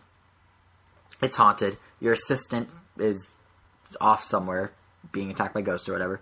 And your goal is to get to the top of the mansion. So to do this, you are given you're given floor pieces by the people you street pass. These pieces are colored based on their shirt, and you can usually pick 1, 2, or 3 different configurations of floor panels, and they look like Tetris blocks. And you're trying to lay out the floor to find a staircase to get to the next level of this 20-level mansion. So if you put the colors together, like if you put let's say a straight line next to another straight line, and they're the same color, that will form a square, and inside the square will be items you can collect. These items you use for battles. How do you battle? Well, when you put together 2 colors that aren't the same, you make a doorway, and with the doorway, that's where the enemies pop out, in the doorway. And the battles look kind of like Find Me, but play out in real time. So you're actually shooting guns. Like you hit A and whatnot, but you also have to block by using every time you fire or block, you have like 3 little battery icons, yep. And every time you attack, you drain one of the battery icons. You have to let it refill. Yeah. So if you mash the attack button 3 times, you won't be able to block. So you kind of have to like shoot, wait a little while, shoot, to wait for them to attack, and then you can kind of mash it. They being the ghosts. So I mean, there's still like, I don't know, it's really cool. It is cool, and there's also the whole strategy of different weapons. And you could level up those weapons. Yeah, and there's weapon types, and certain enemies are strong or weak against certain weapons. There's so much to that game, it's kind of crazy. Yeah, but it's actually, this is the one made by Prope, which is headed by the Sonic creator, Yuji Naka. It's his studio. But, what was I going to say? Yeah, and then, like, there's different weapon types and different enemy types, so you can have a weapon that's strong against an enemy or weak against an enemy, and there'll be little arrows telling you which. But the main thing is there's the element of chance in that you don't know the shirt colors of the Miis you're getting till you get them. So, like, if you're trying to get a whole bunch of items, you might not be able to do that. If you only want to fight, you won't be able to do that. You have to, and that works out for the best because you really need a balance of the two. You do have to fight. You do have to collect items in order to, be able to progress properly. And, I think that's, it really is just like a fleshed out Find Me. Like, it's the same core idea of, like, different Miis with different shirts will give you different abilities for fighting the enemy. The difference is it's now real time and you're now playing Tetris on a floor. Yeah, they're giving you something to do between battles, essentially. Yeah, exactly. And I do like how the floor is basically a Tetris board. Also, worth mentioning, I really like the Luigi's Mansion riff. The game opens, the opening of the game is basically the first Luigi's Mansion opening. Up until your Mii gets inside. But it's great. It's so great. But yeah, I think those are pretty much the 4. Is there anything else you want to add about Monster Manor? You have a monster of a good time? It's a monstrous game? That doesn't make sense. We'll go with monster of a good time. Yeah, okay, so overall, I would say if you enjoy street passing at any level, go with the bundle, get all 4. They're each good in their own way. Like I said earlier, they're each their own genre. So you're getting a nice variety, and they're all very high quality, and they have good production value. The whole like tie-in with accomplishments and unlocking items and street pass is fun. I definitely think it's worth the $15. What do you say? I would say so. Now, if you only had to pick one, if you only had $5, if you only had to pick one, I was gonna say just like buy 3 of them, but if you only had $5, what would be the one you get? Monster Manor, just because you have the most. I feel you have the most control over it, and it's the most. You have a little bit of everything as far as like you have puzzle, you have some action, you have some minor story, you have some kind of mysteries that you want to know what's all the way at the top. Right. You have no idea what's in like. Monster Manor is the most game. The shooting one. I feel you could get your shooting fix somewhere else if you can only pick one. Yeah. And the random element of Warriors Way might be a slight turn off if it's No. Yeah. This might be a slight turn off. Yeah, and then Flower Town is like if you're into flowers. Yeah. But here's the thing: we keep dissing Flower Town. I actually really liked it when I was playing it. I was it had kind of that same calming effect of like Animal Crossing, like I was saying earlier. Yeah. But it was fun, but yeah, no, it's definitely it's interesting because like I don't know if the fact that these take like 20 minutes and the fact that they're like so deep for the most part, like I don't know if the concept of doing these was flawed or what, but like. And they're worth $5 as games, but I don't know if like having such lengthy Street Pass activities in the same place that you do Puzzle Swap is the right move. Like I'm very happy with them. I love them. I enjoy playing them, but I almost think like they shouldn't be part of the. I don't know. It just feels like they're too deep for what Street Pass Plaza is. Because I mean, I'm probably overthinking this. Yeah, because I don't want to say you are, but you could say I mean, Street Pass Plaza. The way I see it, like you have your game that you could check while you're in line on the fly, like the puzzle one, and then you have these games that you could just check when you get home, and you just want more I guess I'm just viewing it as like, well, I want Street Pass Plaza to all be instant. I mean, trying to check Animal Crossing Street Pass was a huge mistake. Oh, I didn't even bother. Like I tried once, I'm like, I just saw the amount of houses, and I just turned back immediately. You're like, nope. But yeah, I mean, don't get me wrong. Like I do really, like I said, I really do like these games. It's just I kept thinking when we were in line at Comic-Con, I was just like. So, I have all these great Street Pass opportunities right now, but these take so long to do. That's true. You're not gonna get like 10 and I 10 can't and 10. use them to their full potential. Like if they like, I don't know. It's like it's hard to explain. I know what you mean. You're really only gonna get like basically if you wait till you get home, you're only gonna get one run with 10 people, and then which is exactly what happened. And then you're stuck waiting until the next event. Yeah. Luckily, the Street Pass relay that Nintendo touched on in that Nintendo Direct Mini that we talked about earlier, that kind of fixes that because anywhere you go that's a Nintendo zone, AT&T stores, Best Buy, Starbucks, Simon Mall. So basically, you're Westfield going to be malls. getting 10 people every time you go to Best Buy, basically? Yeah, not 10, you get one. The last person that was there. But that guarantees you're always at least going to have one person everywhere you go, which presumably means, you know, if you don't play for a few days, you can store up to 3 or 4 if you go to the right places. Yeah. Or if you work next to a Starbucks or go to school next to a Starbucks, then you can just walk by and get your Street Pass. So, I mean, that helps, but still, it is kind of weird to be like, I spent $15 on Street Pass games that I can only play when I have time to sit and actually do it. Well, everything else in Street Pass is like instant.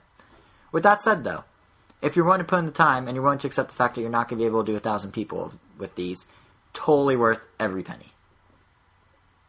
And with that, that's the episode. So we have one final thing to do, and that is the Pikmin 3 shirt giveaway. So, what we're going to do, first of all, if you sat with us for these whole 2 and how long? 2.5 hours. It's fine. Every time we think the episodes are going to get shorter, they get longer again. But this one has a good reason. It's Comic-Con. But anyway, if you sat with us for those whole 2.5 hours, thank you. We appreciate it, and we hope you enjoyed. If you didn't, and you jumped straight to the contest, well, hey, you didn't cheat or anything. Technically, you can do that. So either way, how it's going to work is we want to know, we talked about a whole bunch of upcoming games today. A lot that we played, some that we didn't play. Which one are you most excited about? The contest is super easy. Just leave a comment go on the blog post for this episode. Go randomnintendo.com if you're not already there. Click on episode 49, The Adventures of Comic-Con 2013, and scroll down to the comment section and just tell us which game are you most looking forward to coming out on Wii U or 3DS and why. It could be Pikmin 3 in 2 weeks. It could be Bayonetta 2 in a year. Whatever it is, we're curious. And give us a reason. It could be Spin the Bottle. I would like to hear Spin the Ball Bumpy's Party. That's its full name now. Yeah, it could be Spin the Ball. So whatever it is, just let us know why. It doesn't have to be a long answer, just something. Just because, it'll not only is it like a fun way to see what other listeners are into, but it also helps us gauge which games to dive more in depth into going forward. So it's kind of, it's almost like a survey of what you guys are interested in. Has kind of that double-sidedness to it. So yeah, just leave us a comment. We are going to pick one at random, and we'll announce it in our next episode, which will be going live on August 11th. That's post-Pikmin. The shirt, if you're curious what... The state of Mario and Luigi. Yeah, it's Mario and Luigi weekend. The shirt, if you're curious, we'll have a photo up on this blog post when it goes live of the shirt. But just if you want to hear an auditory description of a shirt. You already described it, though. Did I? Yeah, you did. Oh, well, scrub back to the beginning of the episode. I'll re-describe it real quick. Basically, there's Pikmin on the lower third of the shirt along the side, and then there's a Comic-Con red Pikmin. And there's a Comic-Con logo on the sleeve that says exclusive. And the back says Pikmin 3. And the back says Pikmin 3, and it's navy blue. It's pretty cool. What size? Medium. So hopefully that fits. If not, you can still win it and gift it or sell it on eBay because they're probably going to go for something decent because it's exclusive. But anyway, so yeah, leave a comment. Let us know what you think of what game you're most excited about. And while you're leaving a comment, feel free to also tell us what you think of the episode as a whole, what we're doing right, what we're doing wrong. We appreciate any and all feedback. Yeah, so we'll have that, like I said, winner on August 11th. Until then, keep an eye on randomtalent.com. If you haven't already looked at it, we have an extra with over 70 photos from Comic-Con. It's a whole gallery. Comic-Con 2013 in photos is the name of the extra. It's directly next to this post if you look on the homepage. And it's a lot of photos. If you wanted to see me posing with Bill Trennan, you can. If you want to see me posing with Kojima, you can. If you want to see Jose posing with the Ace Attorney dudes, you can. If you want to see Jose holding giant Monster Hunter weapons for no apparent reason, that too. Or if you just want to look at a pirate ship with an Assassin's Creed logo. There's tons. Like, literally, I can list them all off, but that'd be stupid. Right, so, there's also a picture of my brother high-fiving a Pikachu, but you can't see my brother. Yeah, he's not, I cropped it out. No, that's just... It was cropped out, I meant. Yeah. You just see the hand. That Pikachu picture, by the way, is excellent. Like, you can see the fuzz. Anyway, so yeah, definitely check that out. We'll have another extra coming up next week in the gap between this episode and the one on August 11th. Easiest way to make sure you don't miss our August 11th episode, which will also include full impressions of Pikmin 3, full impressions of Earthbound, hopefully impressions of Flipnote Studio 3D, which is supposedly launching around August 1st. That's when it's hitting in Europe, and supposedly the same in America. So hopefully that, plus all the latest news. So that episode with all that stuff, easiest way to make sure you don't miss it, and make sure you know if you're a winner. Subscribe on iTunes. Follow us on Twitter at Random Nintendo. That's also where we post our extras, so you can catch up with those so you can get to those pretty easily. You can follow us individually for our wonderful insights on gaming and other things that you may or may not care about. I'm JSR7. Jose is Weiro. That's WEIRO_O. I will spell it till the end of time. And we're also on Miiverse. Come hang out with us on Miiverse. Let's yeah each other's posts all day. I'm Jason R. and he is Weiro, same spelling as before. And I think that pretty much does it. So thanks for sticking with us. Both of us look forward to seeing what games you're looking forward to in the fall and beyond, and good luck with the Pikmin 3 content.